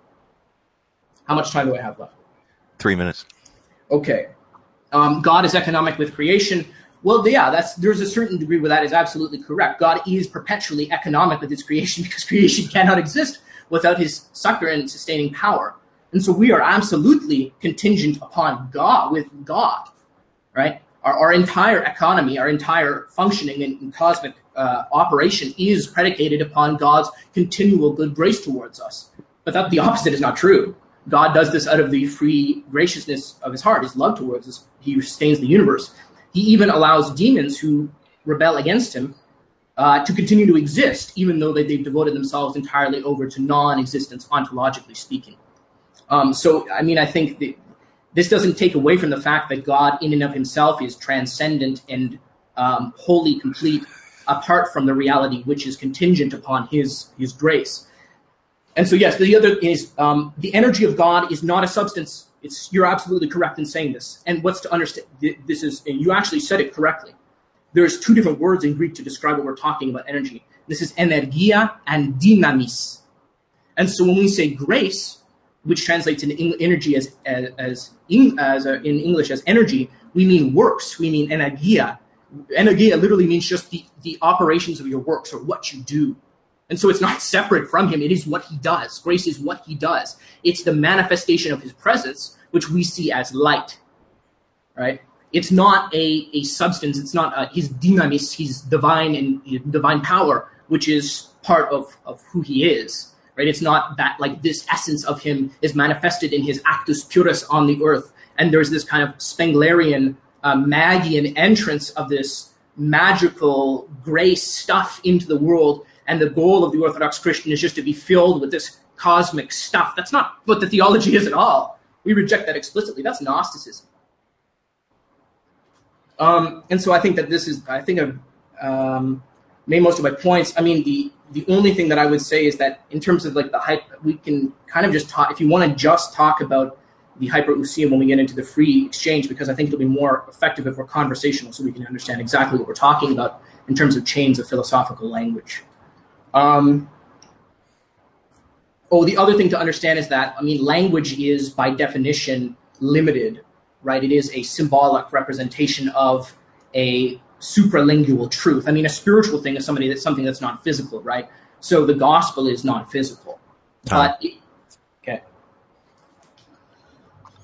Okay, you got open debate. I'm so glad to have someone on here who can actually engage. I just really appreciate the level of study Mr. Geyer has done, and I just really appreciate that someone that can actually understand what I'm saying and throw something back at me that actually challenges what I'm I'm glad to be here to do it. I'm enjoying myself. Okay, good. All right, good. All right. So let's now we can just chew the fat, Hey, excellent. I'm going to light my cigar here if you don't mind. Yeah, sure, fine. All right. I wish I could smoke a cigar. I got one lit. I know you do. You always got lit. All right. So, all right, on the energy thing, Look, from what I gather, I've read all that stuff. I've read all David Bradshaw's stuff and his exposition on the essence, energy, distinction, and I read all the Greek fathers on this stuff. I read Maximus the Confessors. I read that. Have you ever read Joseph Farrell's book, the Free Choice of Maximus the Confessor? No, I haven't, but I've been meaning to read some of Pharrell's stuff. Yeah, I read that. That book and another one pretty much ended my seminary career. As a Pharrell has a few books like that. I mean, History, Dialectic as well. Yeah, God, History, and Dialectic. I've read that. Yeah, that's excellent. The Joachimite issue that he points out has been a fundamental argument I've used in my historiography for quite a while. He was absolutely brilliant. I don't know what happened with him. I don't really know where he's at anymore. All he seems to talk about anymore is these Nazi alien conspiracy theories. Adolf Hitler was in Indonesia. I've got a picture of it right here. He's a brilliant man. I don't. Rare mind, rare scholar. Yeah, my impression is that, and not to disrespect him in any way, was that basically he looked too deep into Orthodoxy and found out that it wasn't like a hippie religion, kind of.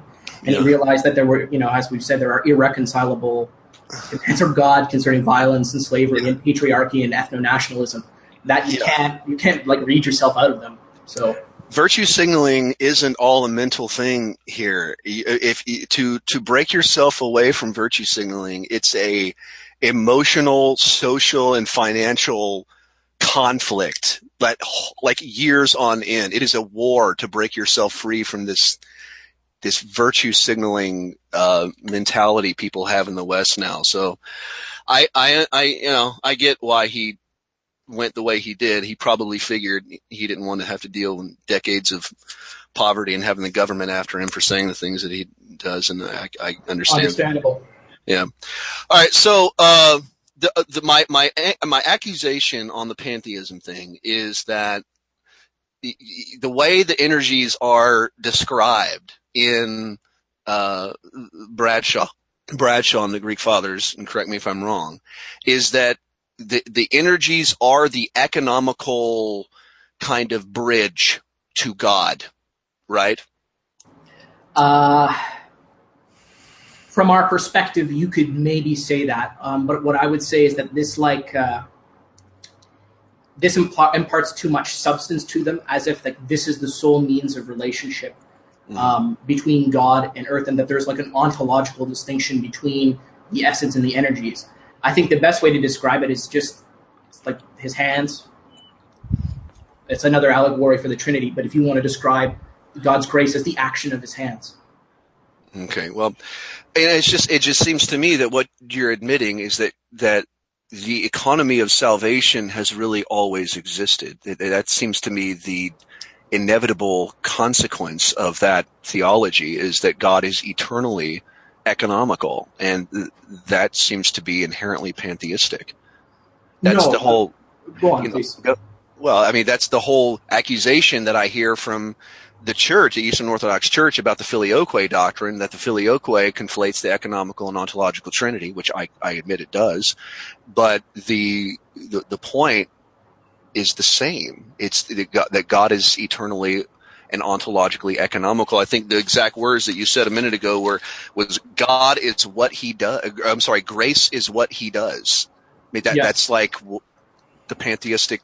I mean, how is that not the Filioque? I mean, that's pretty much the same essential thrust of the Filioque doctrine. Absolutely not, because the Filioque is about a theological distinction within the persons of the Trinity. And so, I mean, the Orthodox Trinitarian theology can be described very simply. The difference between the Father and the Son is that the Father begets the Son and the Holy Spirit proceeds from him. The Son is begotten by the Father and the Holy Spirit proceeds from the Father as aspiration from his mouth. There's no utilitarian difference between them. They share one life, one will, one grace, one action. But the whole idea of them being the same being, and this distinction that is made between nature and person in order to make all that word pasta exist.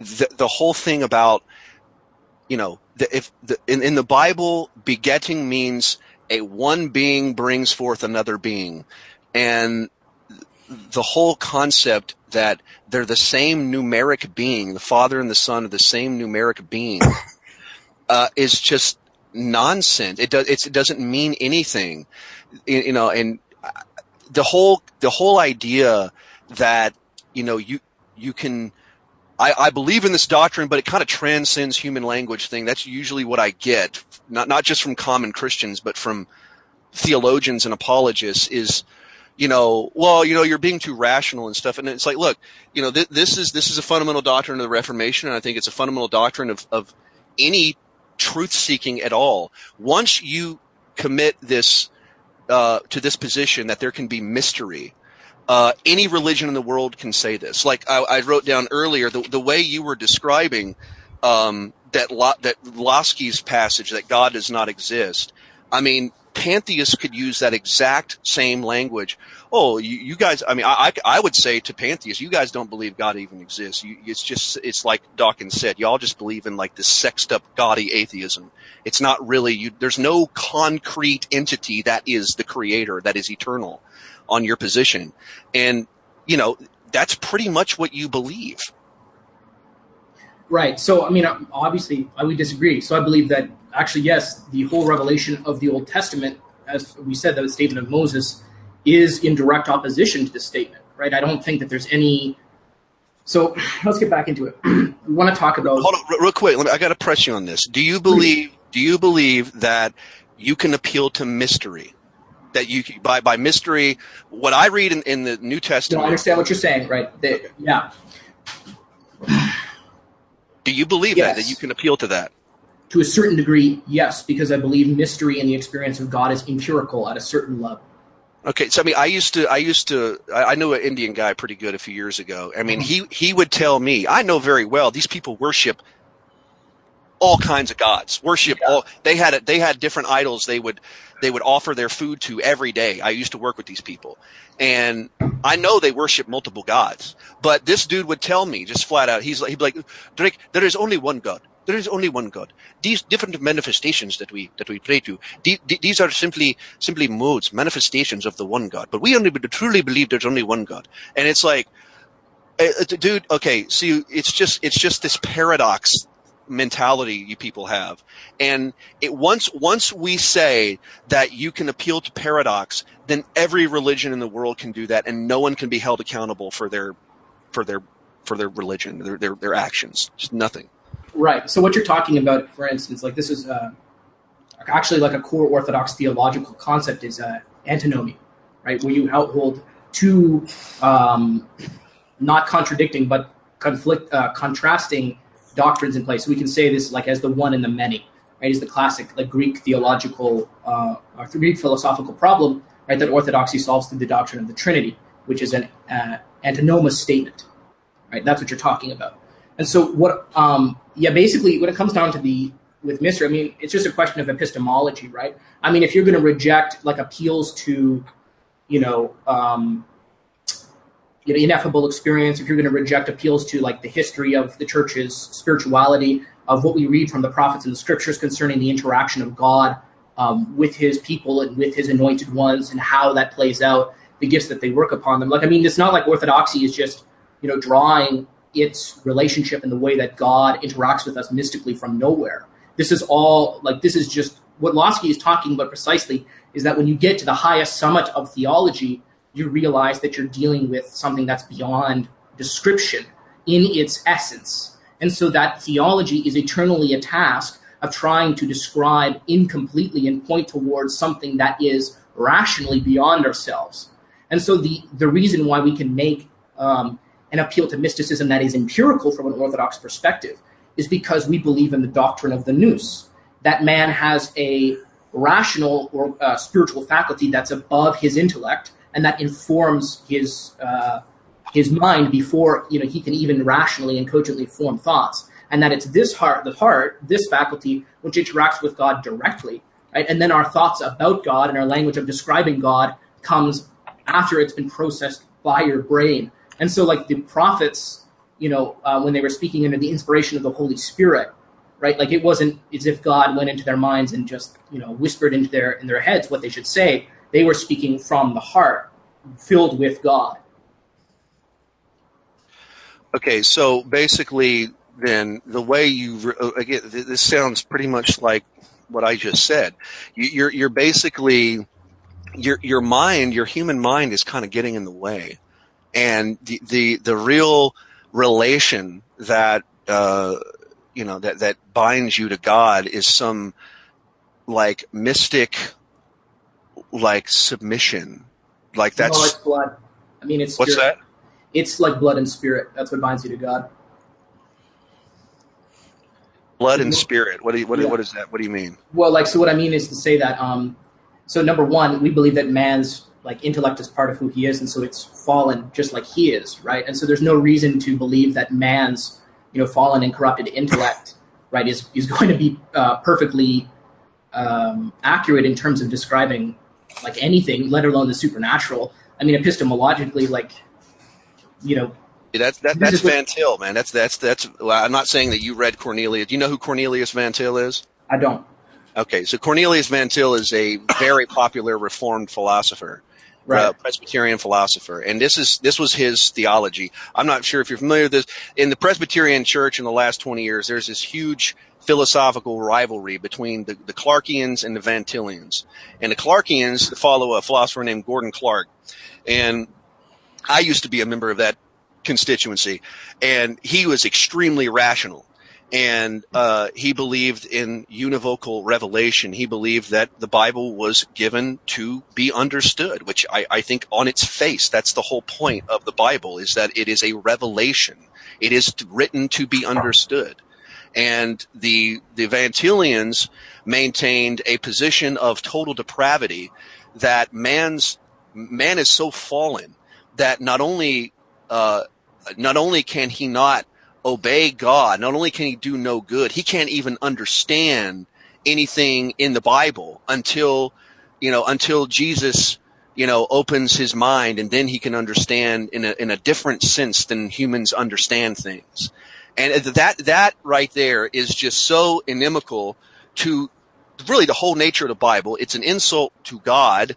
The whole God gives us this book of thousands of pages, and we just basically say, nobody can understand this. We can't understand this, and it ends up.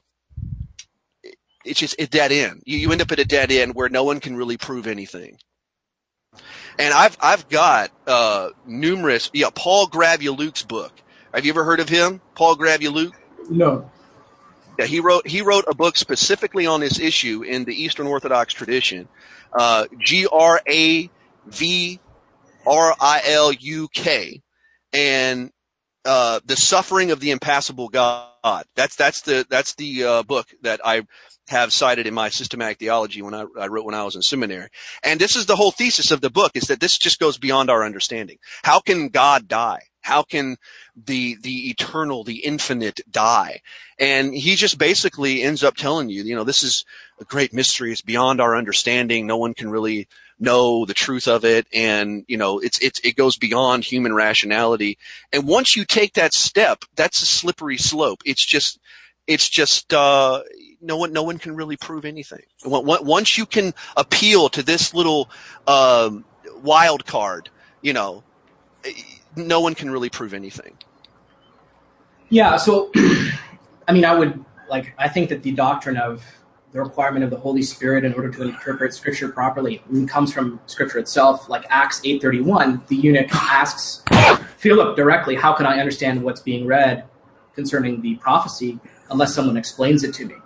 Right? And so the explicit doctrine, I would say, of the gospel is that you have again and again and again Christ is standing in the mode of the prophets saying certain things. And in John... Well, hold on. I got to cut you off. I'm sorry. When he says, I can't understand this until somebody explains it to me. Can he understand it after it's explained to him? Well, he accepted baptism, so I'm going to go ahead and say, yeah, probably. Yeah. Okay, so I think you're misusing that passage. Well, what I'm saying is that the faculties... He's not saying the prophecy transcends reason. He's saying that, the historical background behind this prophecy. I'm not saying that it is like in its like. So here's the thing: prophecy always points beyond reason because it points to God, right, who is transcendent. So do you accept the transcendence of God? No, absolutely not. I don't Okay. believe that God is, you're right. I believe that God is a concrete entity and that he dwells above the firmament of the earth. That's what I read in the Bible. And, I don't want to get into the whole flat. No, I really respect that position. I think that's eminently respectable. Okay. Well, I've spent the last 3 years on this issue, and I have documented into fetal position that NASA is lying their ass off about the nature of our world. And these images we've been shown of the universe they're just artwork. It's just the artwork and theories of very intelligent, skilled men. And in most cases, they actually admit it. So, from what I read in Numbers 12 and Exodus chapter 33, God he has a form to him. And as you pointed out, now from what I gather, you guys say that those forms that Moses saw, that was an energy. Is that correct? Well, what we say, we don't necessarily. Yes, it is correct to say that it is an energy, because anytime you see God, yes, you are seeing his actions. Right? Because we believe in the transcendent God. So yes, but I think that there's certain speculation as to what the nature of these forms are, and this is just a question that we don't really have an answer to. So we don't know if these were manifestations of light, or if these were made of some sort of optimal matter or whatever. This is not specifically enumerated in Scripture, so we can make private speculations, but we don't. We certainly wouldn't insert a theory into that which changes the systematic theology or anything. What basis do you have that God is transcendent, and what do you mean by transcendent? Okay, so what I mean by transcendent is something is transcendent if it cannot be physically isolated or tied down to a particular location, space-time, right? So we can say the classic transcendent virtues are beauty, truth, and goodness. We can see the properties of beauty, the metaxis of beauty, the participation in beauty in the material world all around us. Yet we cannot isolate beauty itself as a material object. And so what I mean to say is that God is, in his essence, transcendent, in the sense that he's ineffable. He cannot be circumscribed in his fullness, and so on. But God is also immanent, right? And this is what the doctrine of essence energies that I know that you reject. God's immanence comes from his action through his Logos and his Holy Spirit, right, in the one life of the Trinity in the world. And that's how we understand him. So this is the another antinomous idea that we were talking about earlier. I'd love to continue discussing with you, and I've got about 20 more minutes to do so. But it seems that we're kind of arguing, these downstream ideas, which is fun. It's fun to engage in these kind of systematic theological debates. But the issue at hand seems to be these, presuppositional theological notions that God's not transcendent, you're not you don't believe in the Trinity, and so on. And so, obviously. Well, no, I think it's fundamental, because if you're admitting that there is no concrete existent God, then it's just pantheism. That's the point. That's the point. There is a concrete, existent God. Well, you just said that transcendence is exactly that there is no concrete. Why does concrete existence? Why does ontological existence have to be anchored in the physical world? Concrete. I'm not saying that God is a flesh and blood human being. I'm not saying that. I'm saying that he has some type of physical there's some kind of form there. And that's what I've read in the Bible. And the whole concept of something has no form or physical, it's just we're just talking metaphysics at this point. Well, that's it, right? And this is the thing what the Orthodox doctrine is on this, but I'll explain to our listeners. The Orthodox believe that whenever we're dealing with the effable God, or God reveals himself in the Old Testament, or talks whenever, that's the Logos. That's the pre-incarnate Logos of Christ. And that God's there-ness, his physicalness, his thatness, I am who I am, a personness, is revealed to us in that person of the Logos, who incarnated as the fleshly man, Jesus Christ. And so the thatness, or that concrete quality that you're ascribing, indeed did pre-exist his incarnation, but that's perfected and completed in the material, glorified form of Christ in heaven, which indeed Christ is physically, materially present in heaven right now. I agree. Okay. All right. Well, let's transition to the racial issues. Sure.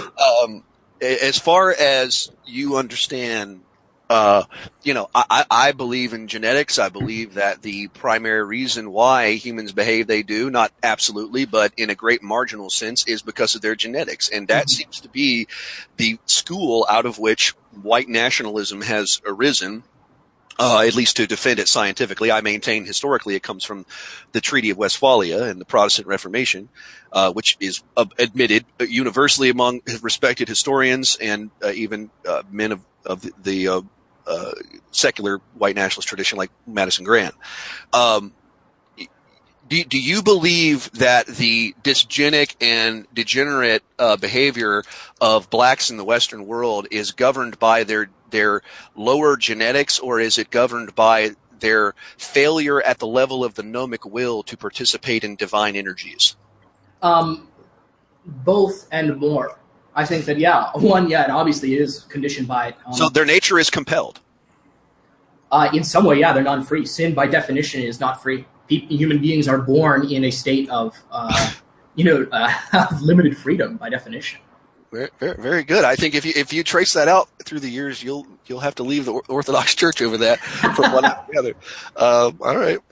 Right, and so what I believe is that because man is tripartite, so I believe that physically it's his DNA and the chemicals that fire in his brain and those animalistic base responses that govern a lot of daily behavior, because people operate mostly on the subconscious.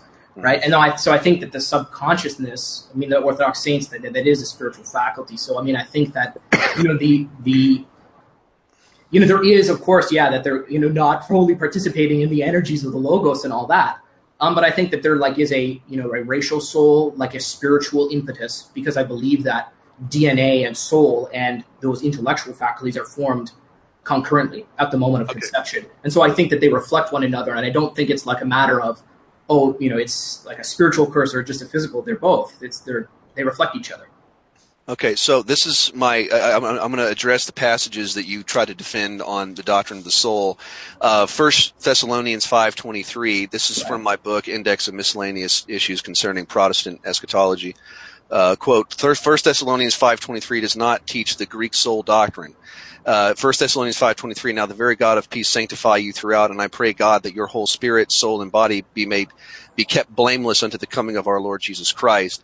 How do we deal with this? Matthew 22:37 mentions heart, soul, mind, but no body or spirit.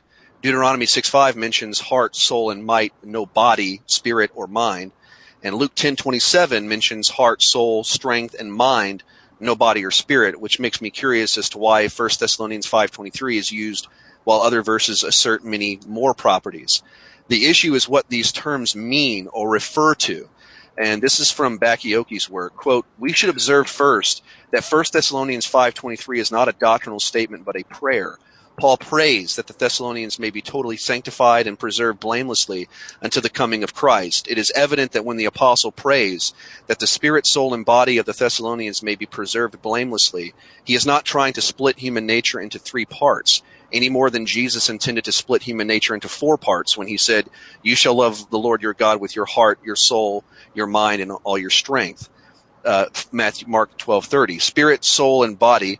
The key to understand Paul's references to the spirit, soul, and body in 1 Thessalonians 5:23 is the fact that the apostle is addressing believing Christians who, while they are still in the flesh, body, possess two natures, the original Adamic nature received at birth, the soul, and the new spiritual nature created within them by the enabling power of the Spirit.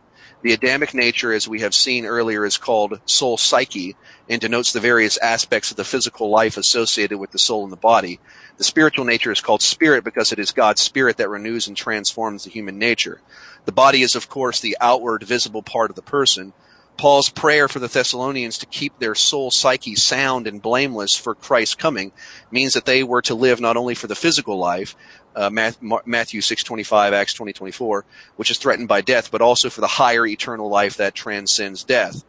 Similarly, Paul's prayer for the Thessalonians to keep their body sound and blameless means that they would not gratify the desires of the flesh or produce the works of the flesh, such as fornication, impurity, licentiousness, Galatians 5:19.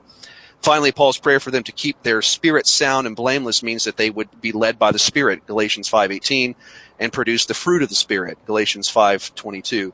The whole point, this whole concept of an Orphic Pythagorean soul is just not in the Bible anywhere. And when Paul is using psyche and whatnot, this is just simply referring to the faculty of man's mind. There is nothing whatsoever in Paul or in the Old Testament that teaches that your real self is some immaterial entity trapped in your body. That's just inherently Gnostic, and I know you don't make those extensions, but I maintain that you're not making those extensions by ad hoc reasoning. You're just making a distinction without a difference. And as far as the Hebrews 4:12 issue as well, I mean, is he saying that your joints and marrow are a distinct faculty as well? I mean, he makes a distinction between joints and marrow there as well. That's not saying that there's two different bodies. These are not specific metaphysical explanations of anthropology. I think you're reading too much into those passages. Right, well, again, I think the biggest problem with the doctrine of the soul is the resurrection of the dead. Anyway, go ahead. Right. So, I mean, basically, you have said in essence what I'm going to say back to you, because you know what the theology is, and you know that philosophically, like, I disagree on a fundamental level that the predicates that you've laid out, those presuppositions, necessitate Gnosticism. And I've explained my position and the Orthodox position for the listeners on what the nature of the Orthodox understanding of the passions, of the relationship between the soul and the body, why it's not Gnosticism. And so I think that the issue here is obviously I think we can agree on this, is that, our anthropology is going to come from our Christology and our theology, right? And so whatever we think the essence and the nature and the operation of God is, and how he manifests and reveals himself to us, right? And if we believe that in Genesis is correct, that we're created in the image and likeness of God, then of course, do you believe that's talking about the man, or do you think that's talking about humanity, the image of God? What do you think? I believe it's talking about both. I believe it is talking about literally Adam, the man. And like what I believe is that, a man is not like a soul trapped inside a body. A man is a soul and a body. So you think man and woman are made in the image of God? Yeah, I do. I think that the thing is, the physical man, Adam, was made in, literally the direct image and likeness of God. But Adam is also the archetype, the icon, right? The patriarchal first man.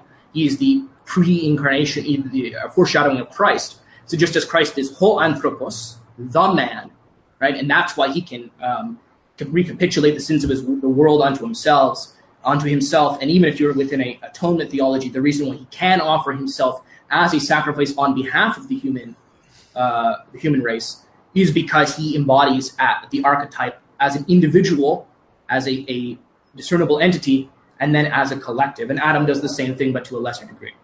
Okay, well, the word in Genesis 1:27 is zakar. That it says, so God created man in his own image. In the image of God created he him. The word zakar there, that's specifically talking about the male. And then in 1 Corinthians 11:7, Paul says, man is the image and glory of God, but woman is the glory of man. There's a specific context of male-female contrast in this chapter, and in specific, 1 Corinthians 11:7 is making this contrast, that woman is to have a covering over her head because she is in submission and servitude to the image of God, to the man, the male. And again, this whole thing about men and women being made in the image of God, this is again a tendency you have just on the a priori level in Christianity to go back to the Pythagorean Orphic anthropology, that we're really this soul trapped in this body. And so, we're really equal in the level of soul. But again, the Bible is a materialistic genetic book that deals with hereditary patriarchy. That is what the whole metaphysical undertone of the Bible is: material, patriarchal heritage. And That's why you do not have this concept of everyone being made in God's image. It's only the man that is specifically denoted as the image of God in Scripture. A compelling argument. I don't have a rebuttal for your particular point there.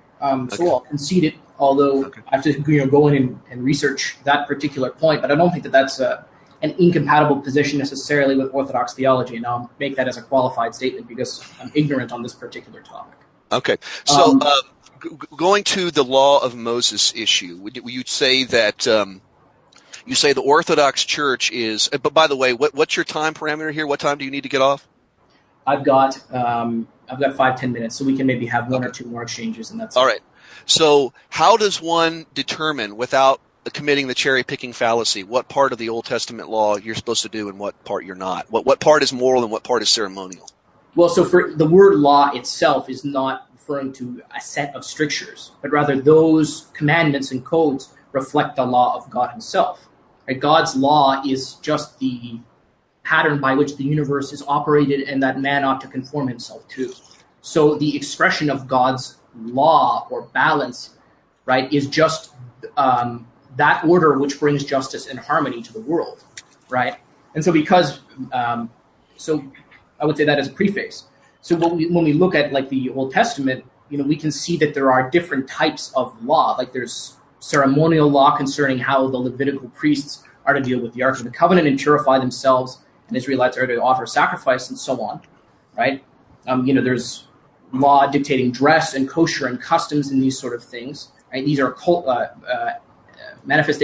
expressions of the Israelite nation, right, by blood. And then there's also moral law, right, that concerns the dispensation of justice, right? And so what I'm not saying that the let's say, for instance, kosher and teaching people what to wear is useless. Of course not. But we can see fairly clearly, with Peter and Peter's famous dream with the centurion Cornelius, that there is a setting aside of that old ceremonial restrictive law of the covenant that prevents us from doing those certain things, like eating pork and so on.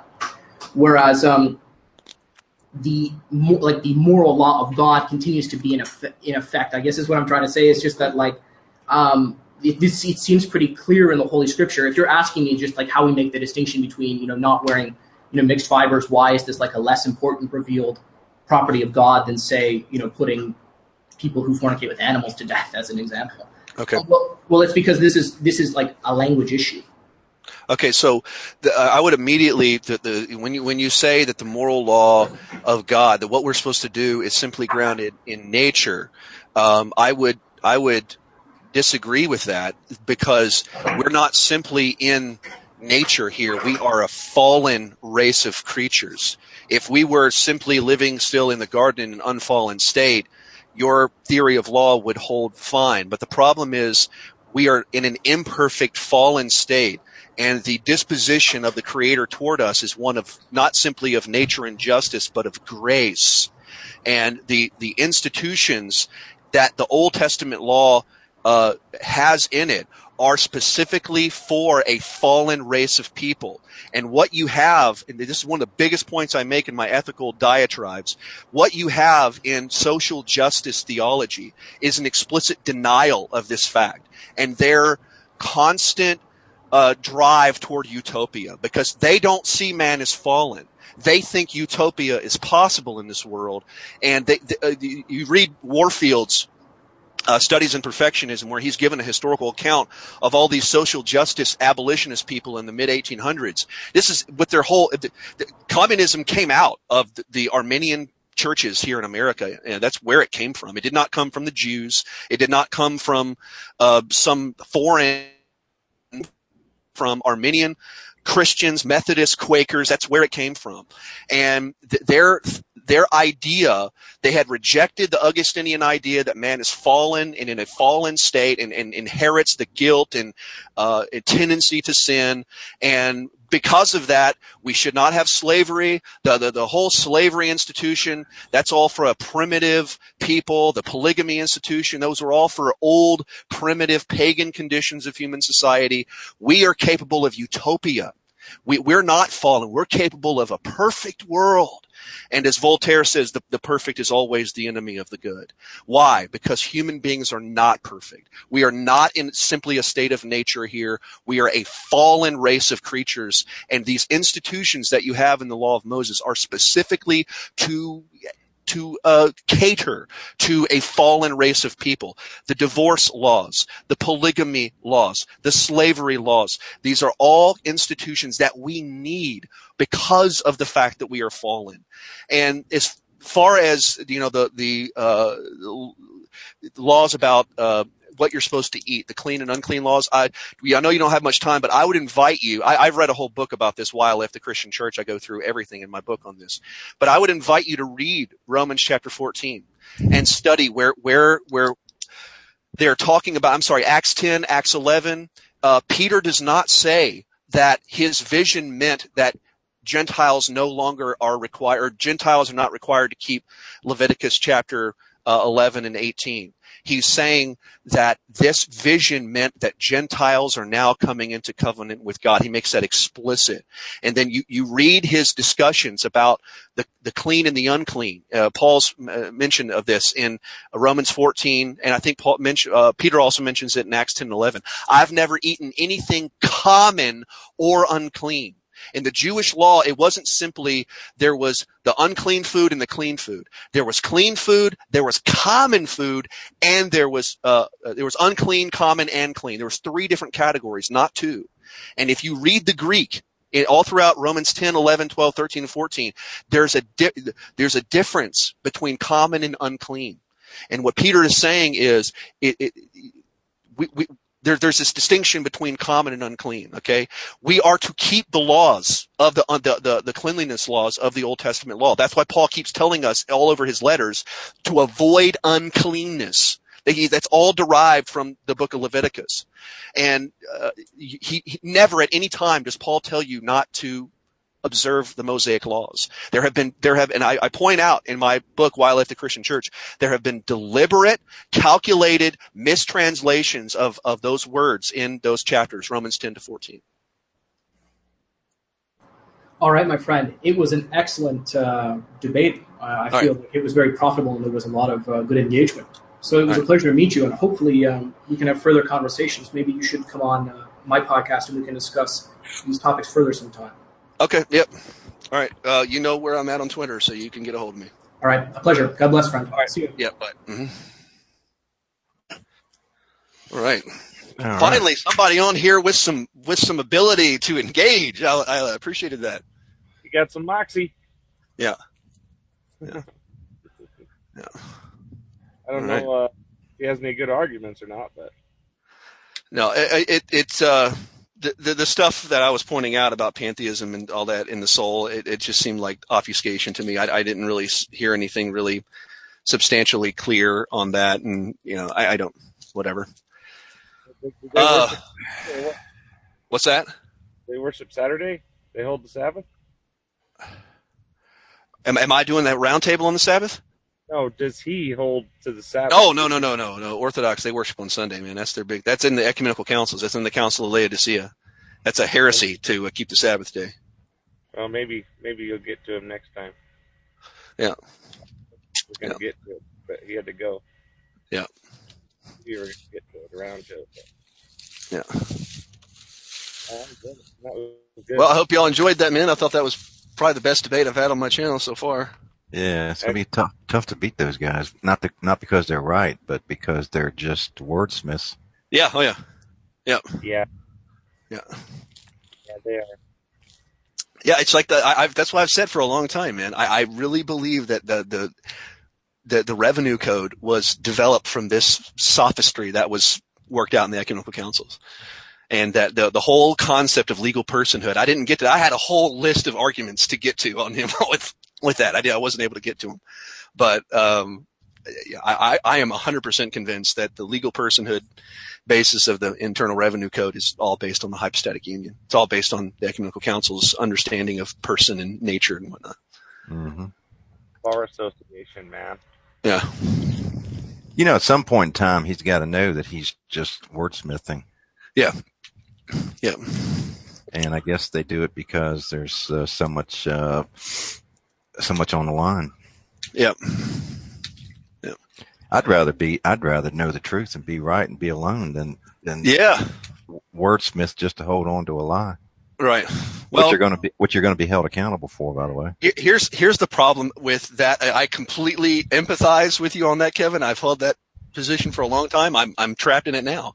But if everyone did that, there'd be no children to take up the future of the world, man.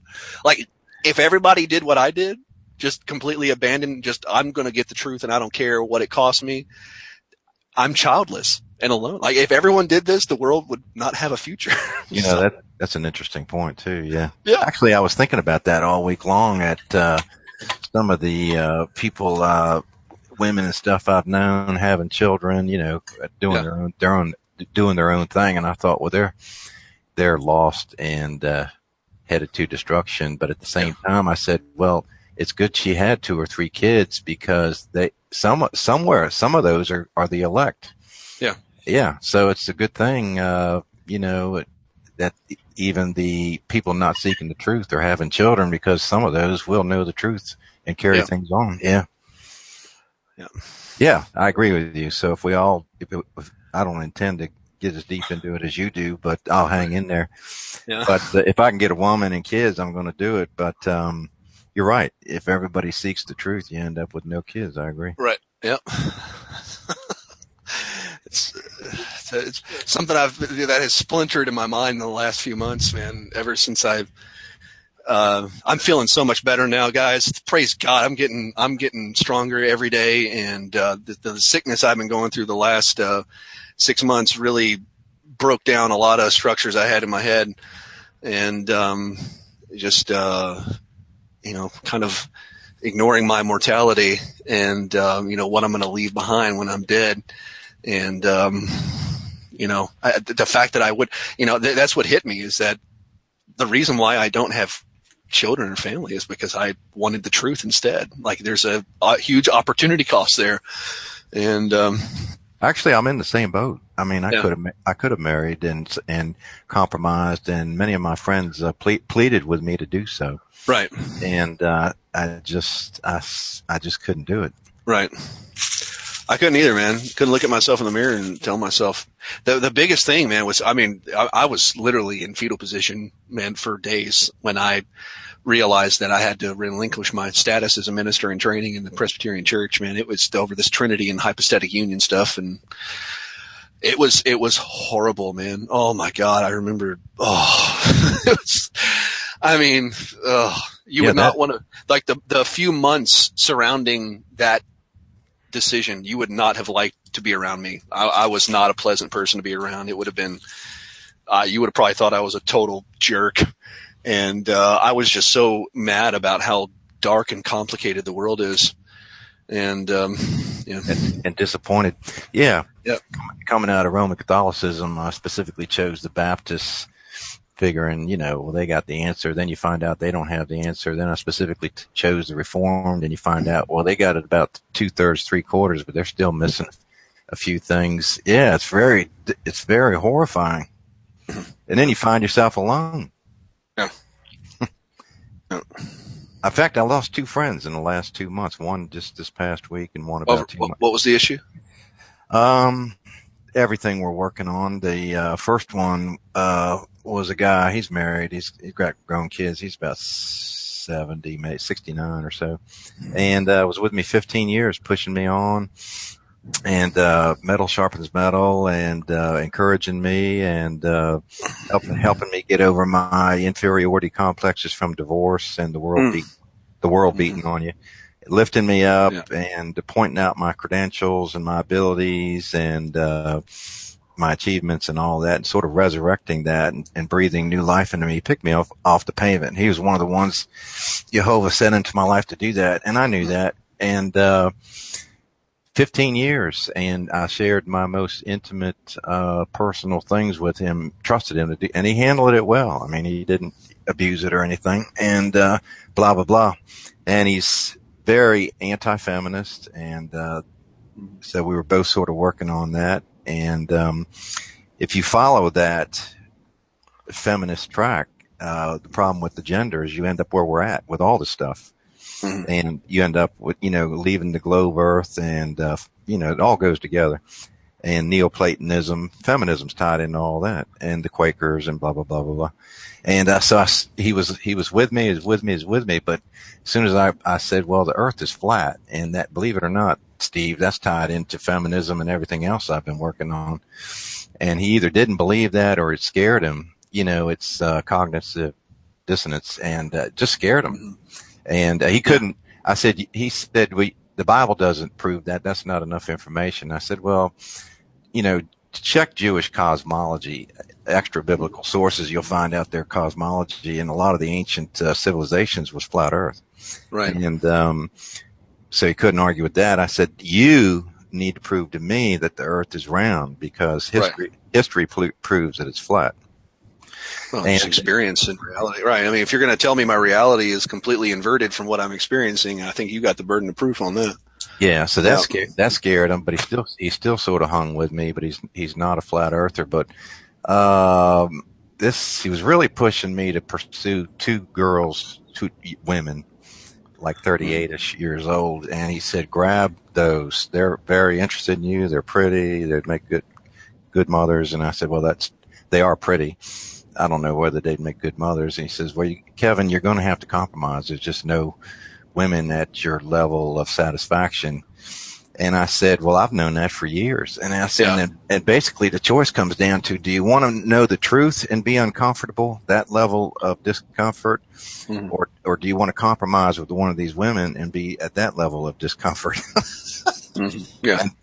But see, the truth is, like my other friend who I'll get. So get back to this first friend. And I said, that conversation I said, well, look, your wife and your daughters, none of those three, all things else being equal, let's say we're roughly the same age, any of those three ladies, and they're not evil, no tattoos, clean cut, middle class, all that stuff. They would never marry a man like me. And, and basically, then you got to ask yourself why. And I said, because they're feminists to some degree. I mean, they're not foaming at the mouth man-hating feminists, but they're Neoplatonist type feminists, equality types. And basically that leads to female supremacy. And I said, I can see it in your wife, and to a certain degree, I can see it in your daughters and their marriages. All the women run the home. Well, now you see I can step on his feet. And he basically, after 15 years, said, go to hell, don't call me. I mean, I was into that. I was just being honest with him. I wasn't like really criticizing. I'm just telling you what I see. And all of that started out with his concern with me getting married. So that was a sad ending. By the way, I'll comment on that after I mention this other one. So this other one's this lady, senior, like my mother's age, and my mother's deceased, so she sort of took the place, and gave me motherly advice, and a lot of it was good. But she watches this Arnold Murray Shepherd's Chapel, and this guy's a real Looney Tune, somewhere on the cable TV thing. And I watched him a couple times just to see what's going on. And he's telling her things like, angels had sex with humans. Yeah.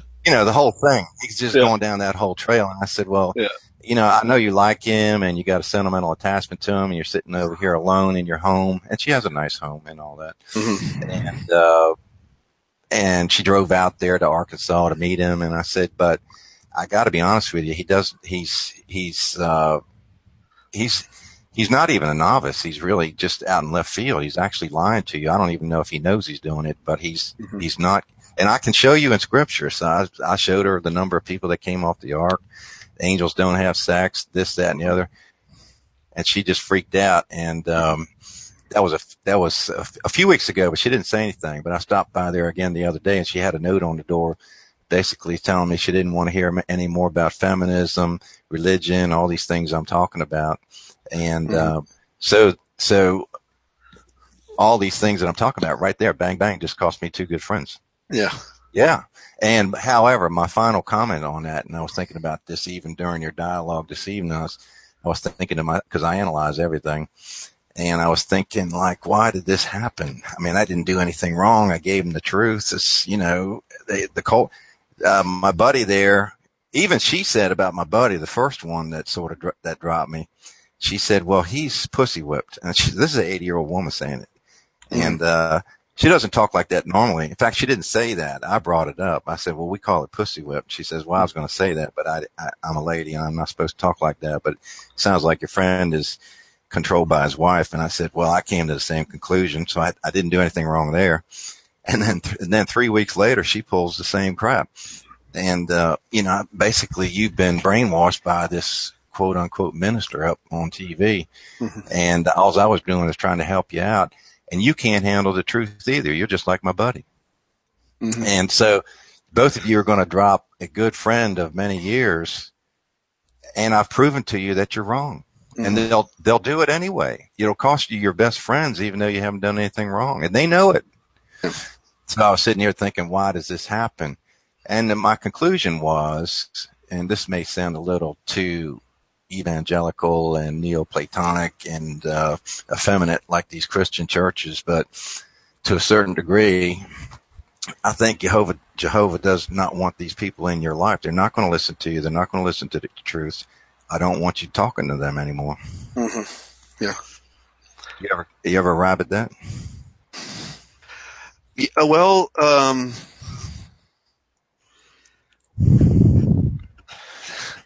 when I've had my break, I mean, pretty much my breakup in my social structure has been mostly governed around the church. I mean, it's been like, all the people in my life when I was in college, I had to break from when I left the Baptist church to go to the Reformed Church of Scotland, where I clearly, the Reformation was clearly with them. It wasn't with the Baptists. And that was clearly and really the sad thing is that the Baptist movement down there has so much money that it's able to have like hierarchical institutions where there's really good women. Like at Bob Jones University, there is really good women like scattered all over that campus.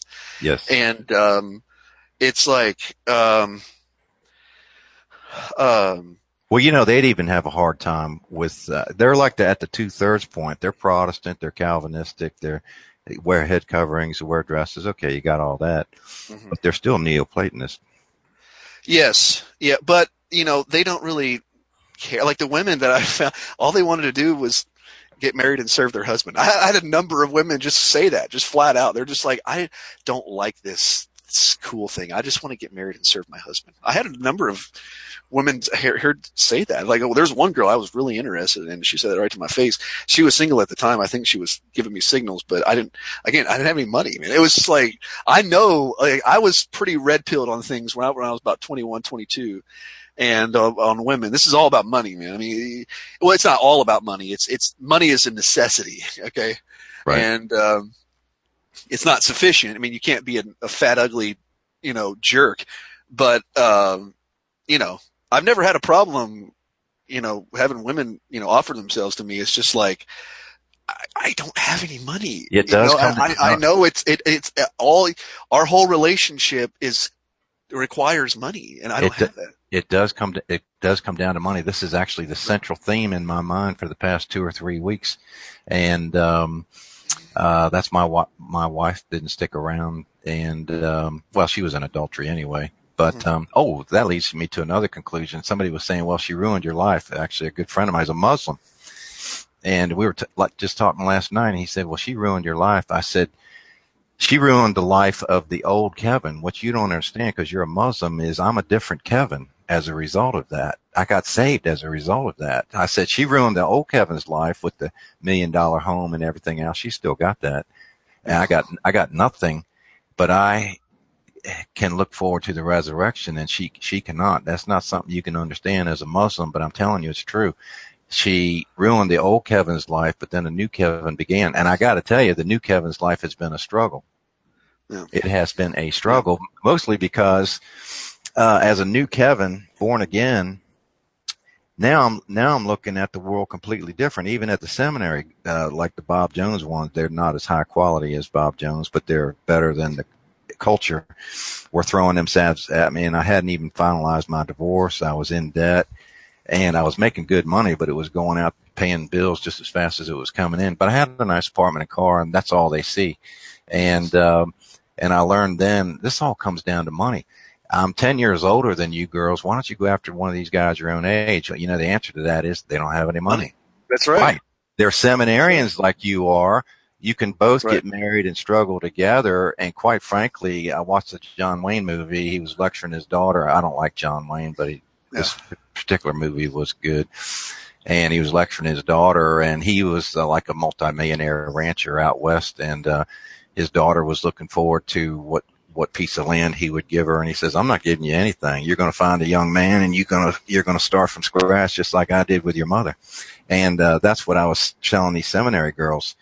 I'm flattered. I'm not even divorced. I was lucky I even got into seminary, but they believed me and my testimony and the way it went. But I'm flattered. I will be looking for one of you here within a year or two, but I'm up to my neck in bills and everything else. Mm-hmm. You don't see that. You just see the nice car and the nice apartment. And so, but go get yourself one of these younger men and start from scratch. Mm-hmm. And that way you have skin in the game. You're not likely to divorce them later on when the hard times hit, and there will be hard times. Mm-hmm. And, but these women, they want money. And I was looking back on other girlfriends thinking, geez, maybe I should have married that one. Mm-hmm. But then I was looking back. Remember, I come from a Catholic background, so I was Catholic at the time, didn't know better. Girl, she's happily married now. She's 55 and 2 kids, and been married the whole time. Doesn't even have a speeding ticket. I mean, nothing on her record, perfect record. You had a good life, but you're going to hell. I mean, you're going to destruction. And I thought if I'd have married her, I'd have been in Maryland, a Catholic young man in Maryland, struggling in the workforce, because what I didn't know coming out of the military and all is the world had changed. It's no longer patriarchal. So she would have seen me get fired from several jobs, not because I was incompetent, but because I was patriarchal. And not even saved, but just the patriarchy part was bothering these white communists, the blacks and the feminists in the workforce. They hated my guts. And I wasn't even saved. I wasn't even preaching the Bible, but I was very military, had a real strong military bearing. And I softened it up for the workforce, but even that wasn't soft enough. They want to control you. And I was going like, that's not going to happen. You can fire me, but you're not going to control me. So here you got several jobs going out the window. And if I'd have married the other Catholic girl who thought I was the greatest thing since peanut butter, she'd have watched this happen. She'd have been horrified. And then right on the heels of that, somewhere I'm assuming this, I still would have gotten saved on that direction, and because I'm the elect, and she would have freaked out over that because her family and my family are Roman Catholic. Now, Kevin, what's this Protestant thing? You can't hold a job. You're a Protestant. And then right on the heels of that, the Lord delivered me from smoking. I told you that was just overnight. Didn't even ask for it. And I got Crohn's disease. What happens is on Crohn's disease, and we studied this, the doctors did, they said, well, you had the Crohn's disease the whole time, Kevin, but your smoking is what suppressed it. Cigarette smoke suppresses Crohn's disease. So I got saved and got delivered from smoking, and then I got slammed with Crohn's disease, was in the hospital, like in and out for a year and a half. So if I'd have married this Catholic girl in Maryland, I can't stand Maryland, I'd have been still saved. If she wrote it out with me like a good Bob Jones girl, and she was a good Catholic girl, she might have written that out and figured out what was going on. Well, Kevin, you're just going to have to get your own business going because you're too masculine, for lack of better reasons, no, it's true, for this modern workforce. If she could grasp it at all, she might figure that out. She might ride that out with me. And then, but now you got this born again Protestant thing going. Now you're in the hospital for a year and a half. Who's paying the bills? And now you want to move to North Carolina and get out of Maryland. There's no way any of those girls that I was thinking about marrying would have stuck that out with me. Mm-hmm. No way. In fact, I would doubt even a Bob Jones girl would have stuck that out. You know why? Because you hit on it right at the beginning of this conversation. They want monetary security. You don't necessarily have to have $1 million house, but they want the rent or the mortgage paid. Right. And they want to know that that's going to be done. And that's in the female nature. That's in anybody's nature, but especially the female nature. And, so yeah, I was looking back on this thing. I learned a few things in these past few weeks. Number one, considering I was Catholic and I didn't get saved till I was 33. And even that was as a result of getting slammed by my wife. But, that's what kind of brought me to my knees and got me searching. No matter what girl I married at that time back then, I would have ended up divorced. And as it turns out, the one that I married, if I'd have married one of the other ones, I'd have had natural children with them, no doubt, 2 or 3 or 4 of them. And then I would have gotten saved in Crohn's disease, and she would have left me with 2 or 3 or 4 of my own kids. I don't know if I even would have survived it. As it turns out, the woman that I married, we didn't have any kids. So I got out, and she made enough money to keep paying the mortgage on that $500,000 house. So I got out from underneath the house and no alimony and no child support. I sort of got the better end of the deal because I would have ended up divorced no matter what woman I married, considering what the Lord had in store for me. And so kind of here I am. Huh. I thought one of the stupidest things about the system that we're living in is that, you know, I say this so many times, is that your economic theories cannot contradict the way physical reality runs and the way economics works out. And I mean, all these resources that go into women having their own career and their own houses is just like, by way of opportunity cost, is just totally destructive of the family, because you don't have the economic resources in society that are going to her having her own sovereign existence, are completely disenfranchising your ability to be a providing man, providing father. And yeah, well, their goal is independence. I got my sister-in-law, and my brother's deceased, and he was about a quarter to half of what I am. Not nearly as patriarchal and military and all that. But anyway, his wife has always been in the workforce, which was good because he had Crohn's disease too, and he had like 22 different operations. I had one, and I was fixed. And so anyway, but she was in the workplace, and actually it was good that she was, because she kept the bills paid. And he couldn't stand the workforce either. He wasn't even ex-military or even college educated. He was a bright guy, engineer, and he started his own business, and she wrote it out. Unlike my wife, she wrote it out with him. And then they had one daughter, they had one child together. Then I'd go over, and then after a while, they started doing well. I mean, like sports cars and, nice house, everything. And I said, Eric, you need to have more children than just this one girl. And what they said was, it's too hard to raise kids. It's just too hard out here to do it. And, I said, yeah, and look at your setup here. Both of you are in the workforce. You've built up your business to a point where she doesn't need to be in the workforce, and she could stay home and homeschool these kids, and you could downsize your house a little bit. They've got these requirements that we have to have a 4-bedroom house. We have to have a car, a truck, and a boat. And who says you have to have all that? That's bullshit. You have to have kids before you have that. Yeah. That's the priority, even if you have to live in a log cabin to do it. And of course, that just horrified her. And then she looked at me and said, well, Kevin, things have changed. And I said, well, Susan, that's the damn problem. Mm-hmm. She said, things have changed. And I said, yeah, that's the problem. See, that's the issue, is that they haven't changed. There is a fundamental economy to the physical world that you can ignore all you'd like. It doesn't mean it's not going to happen.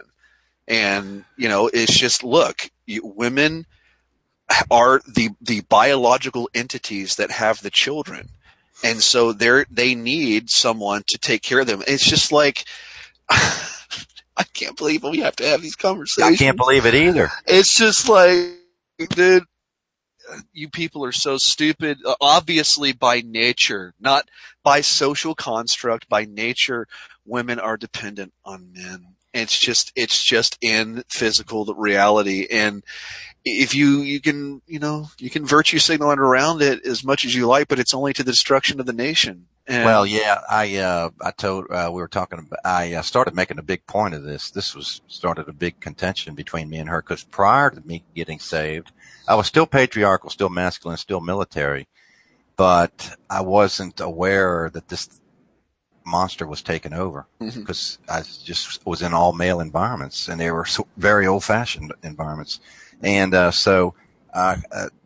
somehow in 1982, the first class of the Naval Academy graduated women. Well, I would have been, and I had an appointment to the Naval Academy. It's just I was in military school before that, and I didn't want more military school. And I wanted to be around girls. And so I went to the University of Maryland. But 82, the Naval Academy graduated women. And I started complaining about that. And she said, well, Kevin, that if you take women out, you deny them the same good education that the men get. And I said, well, Susan, the difference is the men are supposed to be there and the women aren't. Right. This place is here to train men how to fight and win wars and protect the nation. That's not the job of women. What are they doing here? What are they doing here? They're supposed to have babies. I mean, I'm not trying to move you to second class status, but you are subordinate to the men. You're completely dependent on them, and men can't have babies, can't you? I mean, that's just simple biology right in front of you. They have been so brainwashed to think that they have to have the same opportunities as men. They can't see otherwise. Now she's aging, and that daughter she had is 29. And I just wrote her and sent her some stuff the other day. In fact, I bought 5 of your books, The Myth of Gender Equality, and I sent it to 5 different families up there in Maryland that I've been wrestling with this gender issue on, because they haven't understood me. They look at me like, well, why'd you get fired from these executive jobs and blah, blah, blah, blah, blah. And I've tried to tell you before, because I can't put up with no, I tell you, it's the other way around. The feminists, the blacks, and the white communist men there can't put up with me. Yeah. Whereas in a traditional environment, if this was 1945, I would skyrocket to the top. I'd be president of IBM. Nobody would. No, I know I'd be one of the top admirals in the Navy. Yeah. If this was 1945, but it isn't. And these people are sabotaging my careers, and they couldn't understand this. Why? Because they're in an egalitarian mindset. Yeah. And even my wife says, Kevin, you need to. So I'd shine my shoes. I went in with spit shine shoes. This freaked him out. Yeah. And I said, that's just part of who I am. That's just ingrained into me. If you went through what I went through, you'd shine your shoes too. And she said, don't shine your shoes anymore. Don't look so sharp. And I said, Nancy, I can't believe what you just said. The very thing that attracted you to me, now you're trying to smear it like it's not good. What I pointed out tonight, man, is that all this stuff comes from Christian theology, man. My opponent admitted tonight. He believed that men and women are both made in the image of God. I've said that for a long time. That was the exact same argument that was made during abolition, was that, well, since everybody's got this soul inside their bodies, we're all equal. And that has been the principle that has at least one of the biggest ones that have fomented this communist crap here in America. It's not some conspiracy of the Jews, man. All of this comes from the church, man. All comes from the damn church, man. And I don't know how else I can prove it, man. I mean, I wrote all my books. I've been writing thousands of articles for just years on end now. I'm trying to, reach out and debate as many people as possible, and it'll, just week by week, man. I don't know how else I can do this, but everybody's admitting the stuff I'm saying, and it's just, what else am I supposed to do? Yeah, well, you're actually making more progress than you think you are. I mean, I'm not an expert on this, but that's kind of my intuition on this. You're making more progress than you think you are. If you go to chop down a tree or go on a 1,000-mile trip, it all starts with one step. And you think it's just like hammering away at this tree. It's like, my God, this thing is huge, and I got this little axe. Well, if you keep hitting and keep hitting and keep hitting, sooner or later that thing's going to tumble. Yeah. And, it will, because you got a couple things working in your favor. Unlike the tree, which is natural, this system is not natural, and it'll crumble under its own weight. And, keep hacking away. I was shocked that he like his reaction to my like saying the Earth is flat and like the firmament and the immovable Earth. Man, I was pretty shocked by that. He thought my position was totally respectable, and I was like, okay, wow. Well, he knows what the Bible says. Right? Yeah. I didn't catch that. He said a lot, and I didn't catch that he thought the male and female genders were equal. Yeah, we had a specific. I pressed him on that issue, and you didn't. Yes, I thought you were listening. Well, there was. I was listening. There was just a bunch of things going on. I do remember now that you mention it. Yeah, I was like, so you believe? And I went on the whole thing about how Genesis 1:27 and the word there is zakar, and then 1 Corinthians 11:7, and he conceded. He was like, that's a really strong argument. I can't answer you. I think the gender issue, I know you say it's libertarianism, but the gender issue falls under that. But the gender issue right under that is the number one specific issue out here, in my opinion, because whether you're black or white or rich or poor, the gender issue affects you. Yeah. No matter who you are, what race you come from, communist or Southern Israelite or anything in between, the gender issue affects you. It's part of being human. You've got to deal with the opposite gender. If you don't get that right, you're dysfunctional. Everything is dysfunctional. Yeah. I always subordinated the race issue to the gender issue. The gender issue is top of the line because you just can't get away from the gender issue no matter what you do. So my 29-year-old niece, the daughter of this sister-in-law of mine, she's 29, and I said, "Well, you're whoring around." I mean, I just put it to her like that. You've got to be 29 years old. You're blonde. You got a master's degree in meteorology. And I said, by the way, the earth is flat. So they lied to you down there at University of Texas and Penn State. And no, she freaked out over that. And in fact, she thought I was crazy. And I said, no, it's true. Yeah. And, and I said, on top of that, you've been whoring around and you should have had a child 10 years ago. You should have been married and had a child 2 or 3 of them. Yeah. And she's, and I said, both of those are against scripture, and I quoted her to scripture, which almost means nothing to them, but it does pin them down. This is an authority source. You've got to sit there and say you're either guilty or you don't care about what it says. Mm-hmm. And so I had them both cold, and then her mother had a look of horror on her face because what had happened is ever since this girl has been evolving in the education system, the mother and father, the father being my brother, they thought they were doing good. Look at what a good education we're giving her. And I told him way back when she was at Penn State and undergraduate, I said, Eric, she needs to be married and raising children. Forget all this college stuff. And he said, you're right. That's what the Bible says, but it's hard to do when it's your own kid. Mm-hmm. That's what he said. I said, I can't believe I understand what you said. I still can't believe you said it. You've got to put your foot. Of course, if he'd have put his foot down, he'd have lost his marriage. And then his wife, I came down on her. I said, Susan, women aren't supposed to be in the workforce. And she said, well, I supported your brother and helped him build up the business, and we couldn't have done it if I didn't work. And I said, Susan, you're a liar. Yes. Because if my brother was a millionaire, multimillionaire, you'd still be in the workforce. Then what would your excuse be? He doesn't need your damn money or your job. And he ended up being close to a millionaire. I said, if he had the money back then, you wouldn't even have that excuse, and you still would have chosen to go into the workforce, and you still would not have had more than one child. And I said, that's the problem in America right there.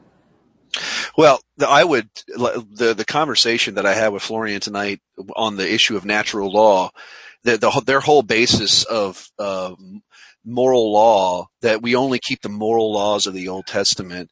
Again, that's also probably right at the heart of all of the problems here, is that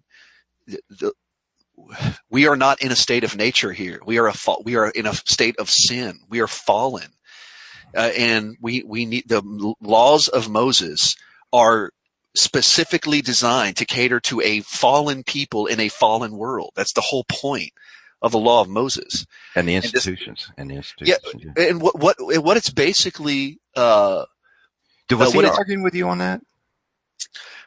He tried to, but he pretty much had to concede after at least talking about the image of God thing. But we ran out of time at the end there, and he said he wanted to have another hangout afterwards. But when it comes to law and the governing of society, this is one of the biggest errors of the West, is this natural law crap. We are not in a state of nature. We are in a state of sin. And that's why you had this constant inclination of Western people to incline toward perfectionism and utopia.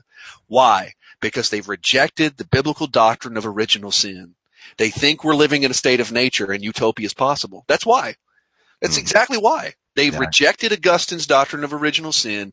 They think we're in a state of perfection and human nature is not fallen, and so utopia is possible. And when you try to go for utopia, you get communist massacres and hundreds of millions of people dying, and you just constant misery and suffering because, people think we're living in a state of nature because we're not. Which is unrealistic, and they want to do away with the caste distinctions and everything. Right. Else. Yeah. Right. Yeah, I agree with you. Yeah, you're right on the money there. He's smart. Is that the first time you talked to him in depth? Yep. Mm-hmm. If he befriends you, you might have a disciple there, because he's smart enough to grasp what you're saying. I just don't think anybody's ever told him. Did he approach you, or did you approach him? I approached him. I actually challenged him last year. Actually, it wasn't last year. It was about 5 months ago or so. That guy Ben that I debated, the 1488er Muslim. Yeah. I don't know why I said that. 1488er neo-Nazi guy. Wow, that was a total misspoke there. He actually turned me on to him. He's like, you need to have a debate with these guys, because he runs with Andrew Anglin, dude. You know who Andrew Anglin is? Yeah. The Daily Stormer guy? Yeah, Andrew Anglin is on his podcast. Huh. And he's got a strong philosophical platform there on SoundCloud. It's his podcast. And so I reached out to him a few months ago, and he said he would, but nothing fleshed out. And then last week I challenged him, and he said, okay, fine. So I was shocked he showed up. What's his, almost day by day, I see things getting worse. Is that too pessimistic to say that out here? I'm out in the country here in East Tennessee, man. I got no problems around here. This is it's peaceful as the Shire here, man. I love it. It's fantastic. I love the whole racial thing. And I even got even talking to a young lady here, man. This is pretty nice. She's like 25 or so. So, she's a lot younger than me. So I like that. And, very Anglo-Saxon. Single mother? No kids. Thank God. I would not be talking with her if she had any kids. And I'd be like, nope, not talking to you. Comes down to money. It does. I mean, I'm taking a course on currency trading right now, man. I'm gonna get into that, man. I need something where I deal with the market directly, man. I can't be working for people, man. I can't. With my situation, man, it's too volatile, man. Well, I can't, even if you don't talk about this stuff, I can't work with people in corporations or organizations. It's just impossible. They're all communists. It's all EEOC, and I just ugh. In fact, I was talking to an Army captain today, Special Forces, and he was Florida Highway Patrol, and he got fired for that because he pulled over a senator's son, and not only gave him a ticket, but yanked him out of the car because the kid was belligerent. But so anyway, and he did his job anyway. Fast forward here, so he's a kind of a masculine background. He's older than I am. He's military, state police, all the stuff, criminology degree, and so we're talking about the military. And I said, well, good. Here's some guy who's even older than me. He'll understand what I'm talking about. So we traded war stories, and bottom line is he didn't see anything wrong with women in the military. I said, I cannot believe this. Yeah, can't believe this. An old school guy like you, an old war horse like you, that doesn't bother you? And he admitted that they're a distraction. And see, I have not been in physical combat. I've been in battle groups, but nothing happened. But, when it comes down to fighting, I can just imagine if a guy gets shot, your buddy or somebody you're still going to help him, but you're going to continue the fight and then get to him when you can. But if a woman gets shot, you'll have a tendency to stop fighting and go help her, and then everybody gets killed. You see, the human nature there is to sort of take care of the women. And if you put women in the military, that's the best way to weaken the military. Anyway, I couldn't believe he lost the argument, but it didn't change his position. Young Padawan. I see my young Padawan in here. Speak, young Padawan. What do you have to say, man? Yes, my master. What's up, man? Speak. What you got to say? Just came on here. Thought, who's this? Okay. It's my young disciple in Virginia. Okay. I like that picture. Hey guys. Yeah. Thanks. Who's the picture? That's Alfred the Great. Alfred the Great. Okay, that's a great man. Yeah, sure is. Yeah. He founded British common law. Yep. He founded the Anglo-Saxon Augustinian tradition, man. That's the great patriarch, man, of our tradition. He united all the warring barbarian tribes. Well, they weren't really barbarian, but they weren't polytheistic per se. But he's really the one that developed Britain's nationality, basically. Yeah. That's one of the most masculine men in history. It really is. He's really our patriarch, man. He's like, as far as human relations go, man, he's the one that got our whole platform started. Yeah. And Isn't it? You were mentioning the Age of England, right? Yeah. Someone mentioned that. Well, I'm actually writing an article in school about that whole incident of getting taken down because not many people know about blatant anti-Semitism on the internet and hatred of the Jews. Yeah. And this kid, there's this one kid that admitted that there's the two most hated people in the world are white men and the Jews. I was like, and the Arabs. I was like, okay, the white men part. This is a fellow white guy, and he admitted this. I was like, okay, good. But the Arab part, like, where the heck do you get that? I was like, from as far as I understand, is that the Jews, like, if you don't know what's going on the internet, it's right there in front of you. And he didn't even know what the Daily Stormer was. So I'm like, how do you not know that? And yeah. It just shows me that you're truly ignorant of what's happening. Yeah. Did this guy, Florian, out of your 8 points here, 8 doctrines of the modern church destroying America, he got only maybe half of them right. What do you mean, half of them right? What do you mean? Let's see here. He didn't get. He's probably neither here nor there on heliocentrism. I don't think he's even given it much thought. And Trinity. Yeah, go ahead. Sorry. Trinity Filioque is obviously on the wrong side of the fence, and then. No, the Eastern Orthodox do not believe in the Filioque. I actually learned about that doctrine and its relation to communism from the Eastern Orthodox. So we were talking about that early on about Joseph Farrell and his works, God, History, and Dialectic, and the Free Choice and Maximistic Confessor. I actually learned about the communist connections to the Trinity and the Filioque from the Eastern Orthodox.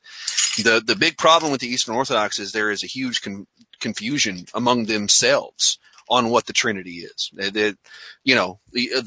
A lot of them will say that the one God is the Father, and they reject the whole idea that the one God is the Father, Son, and Holy Spirit. Henko, Thomas Henko, I think is what his name is. Huge Eastern Orthodox apologist. I mean, from what I've heard him say, he's not a Trinitarian, and he believes the early theology of the ante-Nicene Fathers, that the one God is the Father, and Well, you told this guy up front that he'd have to go through word semantics and gymnastics to justify the Trinity, and that's exactly what he did. Well, tonight, when I said gymnastics, I was talking about the doctrine of cosmology. I was talking about how the Bible describes the Earth, and I mean, if he's come out and admitted the Earth is flat, I mean, that's a big step. The problem is that I've pointed this out. That is not the consensus of the early church fathers. Robert Sungenis has documented that in great detail, that the early fathers taught that the earth was a sphere. They were clearly in line with Ptolemy's theology, or Ptolemy's cosmology. Yeah. And that's what led to the problems with the ecumenical councils right there. You didn't lay the proper foundation with biblical cosmology, so don't expect your ecumenical councils to go right. They're going to follow suit. Right. Yeah. They started with, like I've said, this is the Pythagorean tradition. It's Pythagorean and Orphic, and that was all derived from the Buddhists and the Hindus. And, I told my Catholic family, they didn't understand pantheism, and well, they sort of do, but I mean, it's a big word, but something simple that they could understand. I said, basically, Catholicism is Buddhism. That's where it comes from. They freaked out over that. Yeah. I said, look at the Catholic monks. Look at the monks there, and look at the Buddhist monks. I mean, what's the difference? It's they even have the same beads and stuff that the Buddhists carry around. Those beads. Yeah, exactly the same thing, man. The garments, everything, and even the shaved head to a certain degree. Right. Yeah. Yeah. Right. And so this guy here, he's not on board with the law of Moses, with the Torah. This Orthodox guy. He's obviously he's in soul doctrine and floaty place. Yeah, and I pretty much nailed him down. He admitted that there is no concrete existence to the Creator. He flat out admitted it. I mean, I got him on that. I freaking nailed him to the wall on that. And I mean, I'm just like, dude, how are you not getting this? Like, what you were saying it's basically your belief is exactly what Dawkins says, man. It's sexed up atheism, dude. Yes. You got a bunch of decorations and a bunch of verbal sophistry that you decorate this atheism with. That's all you got. But it's so Dawkins said that Christianity is sexed up atheism. No, he said pantheism is sexed up atheism, and that's Christianity. Right, it is totally. I actually just had that conversation with someone about like his beliefs, and I'm like, atheism is really just pantheism. And he was like, well, what's pantheism? I had to explain what that was. Right. So, and Nietzsche's comment that am I talking over somebody? I might be. I think Josh's microphone has some kind of some kind of effulgence to it that just kind of sounds like something is happening when it's not. Yeah, go ahead. You were. And Nietzsche echoed Dawkins, actually preceded Dawkins. Christianity is Platonism for the masses, which is same thing Dawkins is basically saying. Yeah, and you had on the Facebook. I thought it was the Jews. And on the Facebook today, I don't know if you had it out there before, but you said Christianity is Neoplatonism, just flat out. That's what it is. Yeah. Yep. What's this guy on the Jews on the position? He's not neo-Nazi. You brought that up. What is their position? No, Florian. I've heard him talk about that. I mean, he runs with Andrew England, dude. You know what he's going to say about the Jews. Okay. The Jews are to blame for everything. It's just the social justice black narrative just reversed. It's either that or Muslims. I was just having an argument with a liberal today, and everything that he's against is like it's all the Muslims. And I'm like, right. Nothing's my fault, man. That's why all these Western people here are saying, nothing's my fault. I've made no mistakes. Everything is somebody else's fault, oppressing me. No, man. The fact is, y'all believe in this Pythagorean view of the world, and it's just wrong on so many levels, and that's what's messed up your countries. There is no soul. There is no floaty place. The earth is not a ball. We're not living in an infinite vacuum. Once you got that, man, you've been red-pilled, and now you're ready to receive the truth. But you're going to have to go into fetal position. It's going to take you, it's going to be a few weeks. You're going to have to be in fetal position on your living room floor, sucking your thumb, having a paradigm shift. And, I'm sorry, you got to go through it, man. And I said to him, I'm like, so how do you take into account, if Islam is so bad, Muslims are so bad, how do you take into account your tradition and the millions of people that your regimes killed? Right. To mention all. Yeah. What was that? What did he say? What did he say? He said that the reason they kill more people is because Russia and China were more densely populated. And this is like Afghanistan where I'm like, okay. So what does that mean? What is that supposed to get around? You still killed a whole shit ton of people, bro. Like, right. So you it can't wasn't because there was just lecture anybody on like how to treat other humans and being nonviolent and pacifistic, dude. Come on. And he made the argument, well, there could be a good communist leader in the future. It just didn't work out. I'm like, that's the same bullshit argument that these liberals have. No true Scotsman and wishful thinking fallacy. Right. All it is. No true Scotsman and wishful thinking. Does anybody know what Alfred the Great's theology was?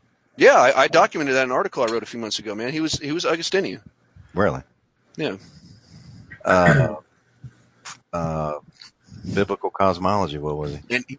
And he had, he's probably going to be, I mean, he's going to hold to probably the Dark Age, the geocentric system, man. He's probably going to hold to Ptolemy's view.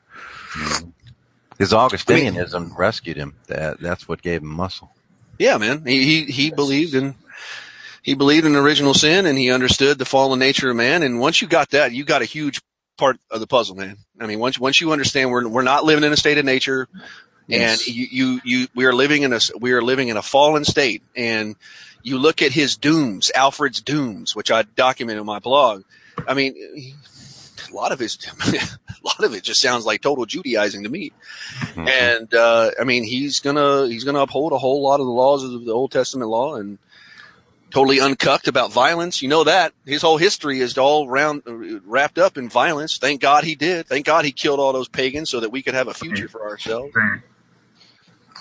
Yeah, just espousing this stuff, even with my family, who are, wouldn't say they're pacifist. Yeah, they're egalitarian. It sounds like violence to them, everything I'm saying, because it goes against everything they've been taught. Anyway, so you brought up this. Look, that needs to be in elementary school in our new nation, man. We're going to have just a class just on what these pieces of crap did in the last 150 years, man. It's going to be like, look, we're going to teach you kids. We're going to teach you kids to be uncucked and ready to fight. And we want you to know why. And this world we living in is a ruthless strategy game. And if you don't kill, your enemy will be killing you. Yeah, well, equality, like you said, equality is the foundation for class warfare. Yeah. And this nature versus person, that's a smoke screen for the doctrine of the soul. That's right. Yeah, that's right. I'm going to use this on these Catholic priests. I have really got to bone up on this, or they're going to get them in here and let me just work on those boys. Let me work those boys. I'll take them over my knee, fetal position time. Real patriarchal like. I can comprehend this stuff, but it doesn't come overnight. Yeah, that's for sure. Well, I've been working on this stuff for 15 years, man. I'll take these boys over my knee. It's like boxing. I mean, you can intuitively know how to box. Everybody knows how to defend themselves. It's part of human nature. But really, to become a good boxer, you have to box, and you have to box people who are better than you are. Yeah, you have to get your ass kicked, because once you get your ass kicked, then you know what to avoid. Yeah. You gotta get your ass kicked. You gotta get your ass kicked a bunch of times, man. But if you keep getting up, man, you keep getting better, keep getting stronger. Well, if you keep getting up, you never lose. Yeah. Well, that's what people just think, man. Like people now, just in general, not just nowadays, but in general, after they've seen a few of their ideas get exploded before them, they're just like, nothing's true. Everything's just up to private interpretation. It's just your view of the world different from mine, and there is no such thing as truth. And I mean, that's just the way most people are, man. Nobody believes you can actually get to the truth because they're too pussy to, face somebody that knows more than them and get refuted and have to pick their ego up off the ground again and again and again. And if you just do it, after a while, man, after a decade and a half or so, you start to enter into the realm of mastery. And there is that you got to get back up intelligently. You have to learn from your mistakes. And I was just thinking about this Army captain today, and he said he was married 5 times. And I said, well, how many times you got to get kicked in the head, man? I mean, really, I mean, there's something wrong with you. I'm not saying there's nothing wrong with these women, but I even apply this to myself, to my own standards. One bad marriage is one thing. Okay, everybody makes a mistake. And I'm not saying divorce is good or okay. I'm just saying, okay, that's life. We're in a sinful state. You chose a bad woman. Don't do it next time. But if you get divorced 5 times, there's something wrong with you. Yeah. And there's definitely something wrong with these women who keep marrying you. Well, I mean, like I said, this is when we went through this with the MGTOW thing. The marriage contract in America has nothing to do with the Bible, and No, it does not. You walk into that contract. I mean, you get what you deserve, man. I mean, it's just like, if you guys think, to the listeners, that what the Bible means by marriage is what the United States government means by marriage, then I mean, you just haven't been reading your Bible. And well, my Catholic aunt, I told her that. I said the marriage contract is really a contract for male subjugation, and that's right. You know, it hit her right between the eyes, and she used to just sit there. Her eyes were blinking and blinking. Seemed like forever, but it was probably about 10, 15 seconds. And she looked up and she said, "You're right."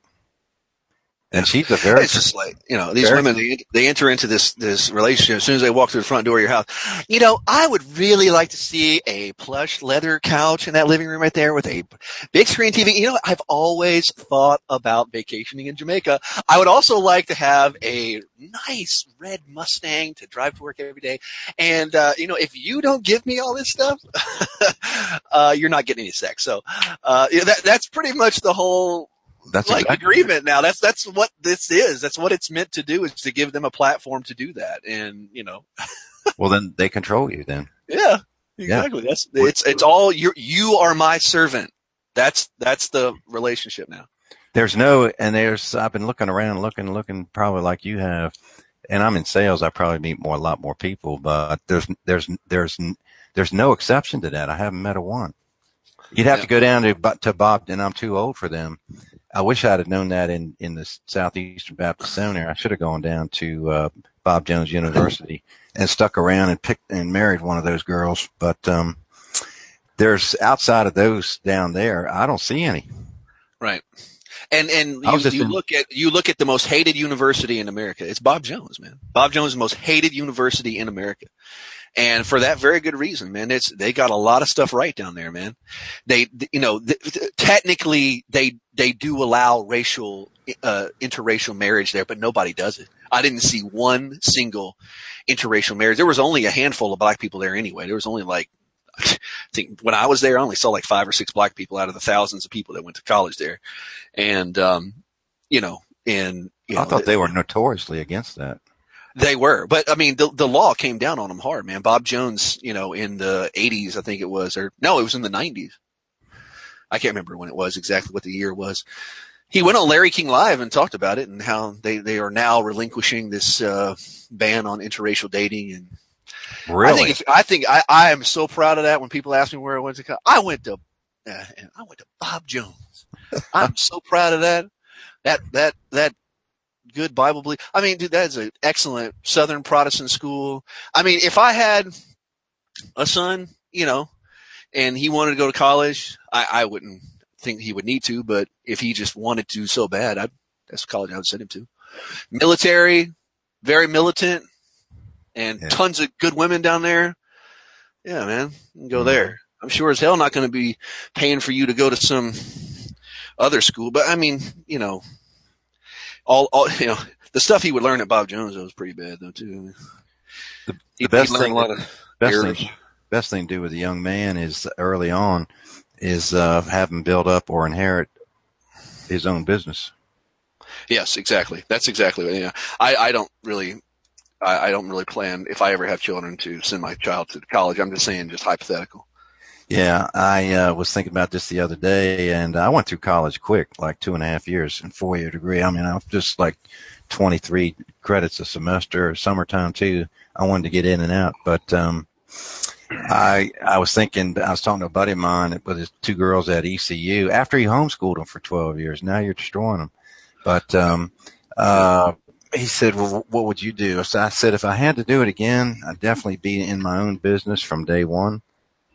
And I definitely wouldn't be Roman Catholic. I mean, but you're born a victim of that. You got to work your way out of that. I was reading Jeremiah Crowley and some others, and you really have to think your way out of Roman Catholicism. I mean, oh yeah, The easiest thing, and I've been slamming my family on this, is the homosexual priesthood. They're all homosexual. That's like a prerequisite for it. That's how they control those guys. And so Talking about the high-level bishops in the Catholic Church. yeah, all of the priests are homosexual or pedophile or messed up sexually. You have to be. That's what angelic celibacy does to you. You're not an angel. You're a man. That's going to really screw you up. And that sexual drive has to come out somewhere. Yeah. And I don't have any specific details about how many of them are homosexual, though. I've never seen anything that proves they're all homosexual. I know that whole mentality that they have, that angelic celibacy, is going to incline toward sexual deviance. There's no doubt about that. Absolutely. Absolutely. Absolutely. You're either even if you do have a woman, you're fornicating, you're not married to her. And that was one of Isaac Taylor, when in his book during the Tractarian controversies in England, his book Ancient Christianity, that was one of the things that he harped on the most, was when this platform, this angelic celibacy thing, started getting going in the early church. That was right away. It was all wrapped up in sexual scandal, sexual scandal all over these monasteries and these nunneries and stuff. It's just these monks and these nuns meeting each other in secret and stuff and having sex and absolutely. Yeah. Because the priest is a power figure, and the women like powerful men. So, boom, next thing you know, I was cataloging my candidates for marriage over the past decade, and came up with about 12 women that I contemplated pursuing. They may or may not have known it, but I was looking back, and I'm glad that I didn't, because number one, the marriage contract is just a marriage contract for male subjugation, and number two, I can just hindsight's 2020. No doubt in my mind, all 12 of them were at least a 6 on a 10 scale, 6, 7, 8, good looking girls. Yeah. There's no doubt, because of what you just said, the red Mustang, leather couch, big screen TV. And then that leads to $500,000 house. Then it leads to something else. And there's no end to this thing. Yeah. All 12 of them, no matter which one it was, would have left me either for a bigger, better deal, or if you got sick or the business downturn. As soon as the money dried up, they're gone. Even Eric Phelps said that. As soon as the money's gone, they're gone. Right. Yep. Yeah. They don't jump into the workplace and pick up cleaning homes to get some temporary money coming in until you get back on your feet. No, they leave you. You're gone. Right. Yep. Shoot. Yep. I'd rather so. Which level of discomfort do you want? You want to be alone without that problem, or do you want that problem? Because that'll happen sooner or later. Not whatever goes up must come down. So don't think that the money's going, especially in this make-believe economy we're in, we're not even making anything. So, as soon as the money dries up, they're gone. Yeah. Yeah. I'm taking a course on currency trading right now, and I didn't realize how bad the U.S. dollar is. The euro kicks the U.S. dollar's ass, man. Like the euro is just last night I checked it. It was like $1.25 is 1 euro. That's the exchange rate right now on the euro to the dollar. And but the petroleum is based on the U.S. dollar. That's the only thing that keeps it hanging in there. Yeah. Yeah. That's what these wars. One of the main things these wars are all about. I was listening to Black Pigeon Speaks the other day. He's maintaining that the war against North Korea is about these rare elements to like all the mobile phones and all this stuff that we got. There's specific elements in the earth they need for these things. These smartphones we got, and there's certain elements they need, and the places that they know are where these elements dwell at the most in the earth is Afghanistan and North Korea. And that North Korea is sitting on like trillions of dollars of these rare elements they need to build these smartphones, and that's what's the reason why Trump's going after North Korea right now is to get that money. Do you really think it's at that level? In other words, real and justifiable, or I think it's just a big dog and pony show, because the Jesuits control everything. North Korea, the United States, there's nothing they don't control. So there are no real wars. They're all contrived. Well, I know this. I know that these men are smart enough not to waste their money. And I know everything that we get taught on the news, there's a reason for that. There's always a reason for the things that they tell us on the media. And I know they're efficient men who don't waste their money. It's for a certain reason. Now, you may say it's some kind of a rabbit trail or something. That's the reason why they're doing it. From what I've seen in history, the propaganda on the media is for a war that they want, and that's it's contrived. That's what I just said. It's contrived. Propaganda. Yeah, because the Marine generals were on there 2 weeks ago, and by the way he was sounding, it was like we were going to invade North Korea the next morning. I mean, that's how it sounded to me, and I was even in the military. And 2 weeks later, it's like, poof, gone. Yeah. So it's all just a dog and pony show. The Jesuits are going to shift around resources and everything to fit their needs. There is no real war. It's like Phelps said, probably the last real war we had was Civil War. Yeah. That was a auto-genocide of the Southern Protestant people. That was a real war. Yeah. Stonewall Jackson was a real soldier. I mean, that was real. There was a lot on the line. And I'm hoping that the new white nation, the South, will either rise again or detach itself. And I think it can do it. I mean, it's got the military might. I don't know if the problem is I'm not sure it has the spirit and the mental acumen. There's Southern people have just been beaten down. They're mentally a wreck. Well, the thing is, there's so much misery is being spread among the people because of the way of life and the politics and whatnot of the people, and it's just the demoralization that there's going to be enough people wanting to kill somebody for blaming them for what they think are their problems pretty soon. So I don't think a civil war is possible to avoid. But the last Civil War, the reason that was a real war, because it really was a war between the Protestants and the Jesuits. It's even in your book here, the Defense of the South Against the Jesuit Counter-Reformation. That's a real war. That's an Alfred the Great war. Alfred the Great himself would have fought on the side of the South. No doubt about it. And that was a real war. So the only real war, that's why I was telling this lady, and I did convince my buddy, I said the Jesuits are the enemy. That's a fact. And that's the only real enemy out here. The North Korea, nobody, none of these other people are a match for the United States militarily. Not North Korea, not Russia, not anybody. And your real enemy is the Jesuits. It's like you said on one of these things with Omar. And I told my Catholic family this, that the Holy Roman Empire and the Catholic religion are the greatest enemy of mankind in history. That's a fact. That's a fact. Now, if that's true, everybody has their focus on the wrong thing. And the magic of the Jesuits is they're behind the scenes. You can't see them. My buddy, everybody, they say, Kevin, we hear what you're saying. And I don't know if I have the aptitude for abstract thought, which I do. And in some regards, I'm brilliant at it. In other regards, I'm mediocre. But lots of people cannot handle the abstract thought that we have an enemy you can't see. They don't read the books. They don't understand what's going on. And if they can't, like North Korea, you literally have to put a picture of this guy with a funny haircut up here and say that's the enemy, and then they understand it. But if you tell them the enemy are the Jesuits and they can't see them or touch them, and they think it's just like phantom. It's not real. They don't know how to handle it. And I tell them, well, I'll tell you how you handle it, whether you can touch them or not. And that day's coming that you will. And there's about 120,000 of them. And like Phelps said, there's probably only 2,000 at the top that are really guilty. I think the most of them, the majority, are sort of clueless as to what's going on. And this will come out in the military trials. I'm not going to hang you just because you're a Jesuit. I'm looking to see if you've committed crimes against this country. And you younger guys, look, there won't be any Roman Catholic Church here, so you're going to have to either give that up or get out. Yep. But I'm not going to hang you because you haven't committed any crimes. But these top 2,000 guys, they're going to hang. Yep.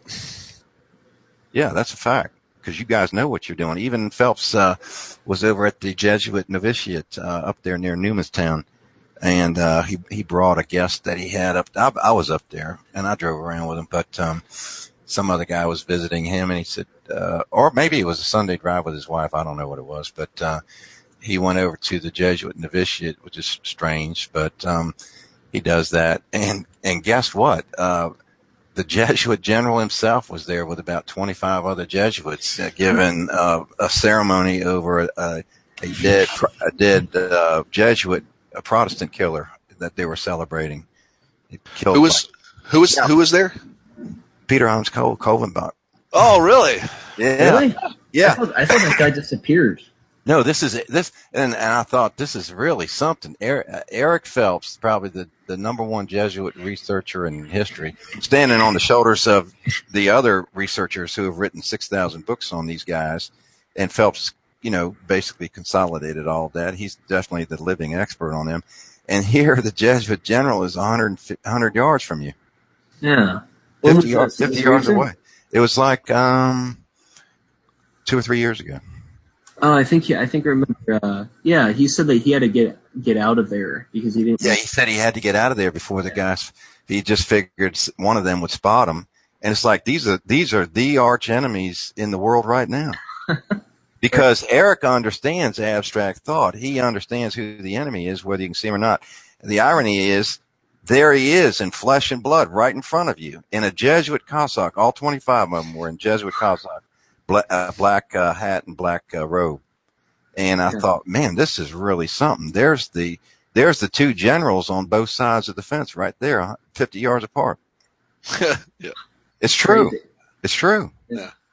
Yeah, and there's the real enemy. But the people that I talk to, it's like, Kevin, we don't even understand what you're saying. You can't see them, can't touch them, And after the civil rights movement. And I agree that the three problems three psyops thrust upon the American people are the sexual revolution, the civil rights movement, and NASA. But prior to the civil rights movement, you used to hear a lot, even when I was growing up, and I grew up Roman Catholic school, Catholic uniform, and the Protestant kids in the neighborhood would sort of give us a hard time.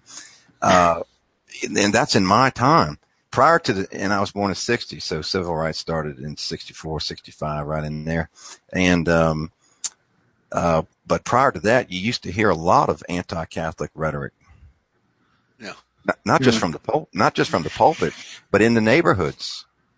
Well, another thing that people used to hear a lot about was the flat earth. There was a whole city in Illinois, Zion, Illinois, that was, the whole city was like thousands and thousands of people, like tens of thousands of people. It's like 23,000 or so like that, as of recent. And, the whole city was based on flat earth. It's a bunch of people coming together to believe that the earth was flat. And, is it that many people?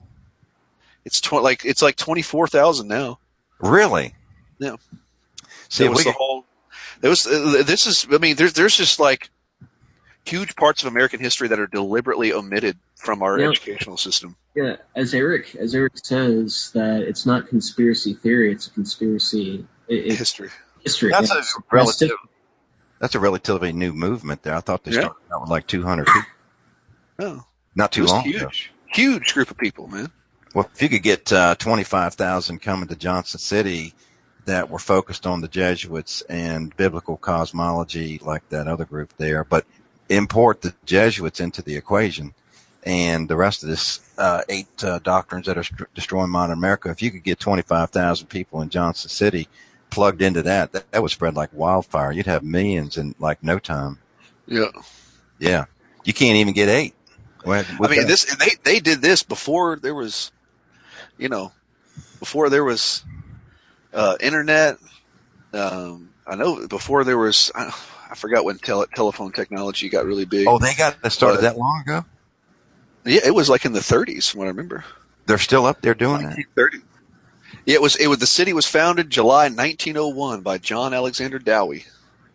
And they're still up there doing that.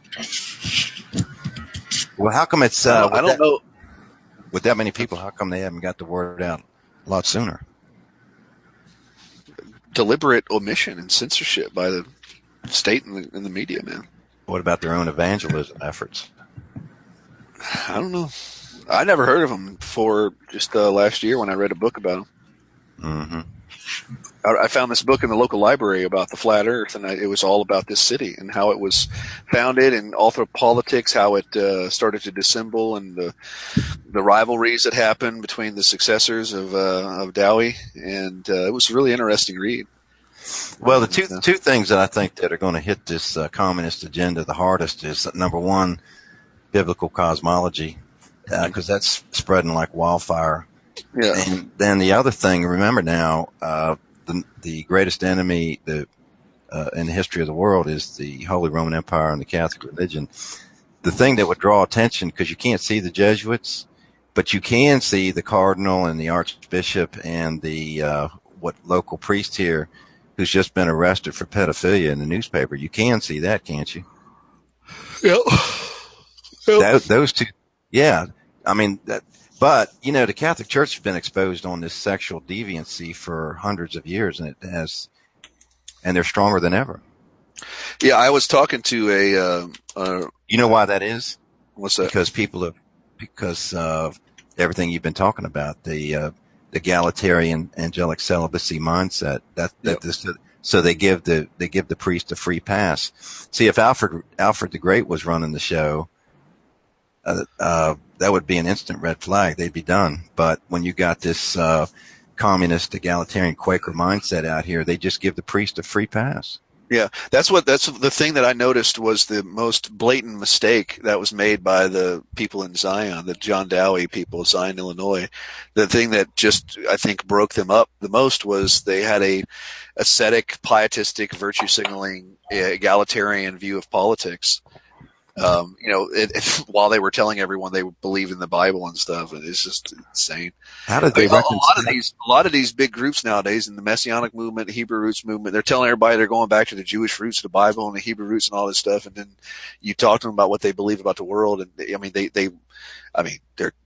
abolitionists, they're feminists, they're pacifist, and that stuff right there, man, that's just destruction. Right. Anything that has to do with the physical reality. Well, and it all becomes individual introspection. Right. And there's no tribalism there's no sense of tribal collective, what's that word? Camaraderie. There's nothing because there's no collective identity. Yes. Well, it's kind of like the sleight of hand with the Mennonite women. They look feminine and their hair's up in a bun and they got the dress on and the black shoes, and they're walking all over the place up there and where Phelps lives at. Little cuties, some of them. And I thought, man, yeah. I said I should come up here and marry one of these girls. They got dresses on. They wait on Kevin, me. There's all kinds. You go to Chuckey, Tennessee here, just like 45 minutes down the road, the Mennonites are all over down there, man. Yeah, but they're I was going to buy a house. Yeah, I know. I don't know. Yeah, that's true. They are, man. Right. This is. Look, guys. Look, we've been at this for 3 hours. I got to go to work tonight, man. I got to let you guys go. Well, good job on that. No, see you, man. Talk to you later. All right, brothers. Y'all have a good night. Shalom, peace. It is Ryan here, and I have a question for you. What do you do when you win?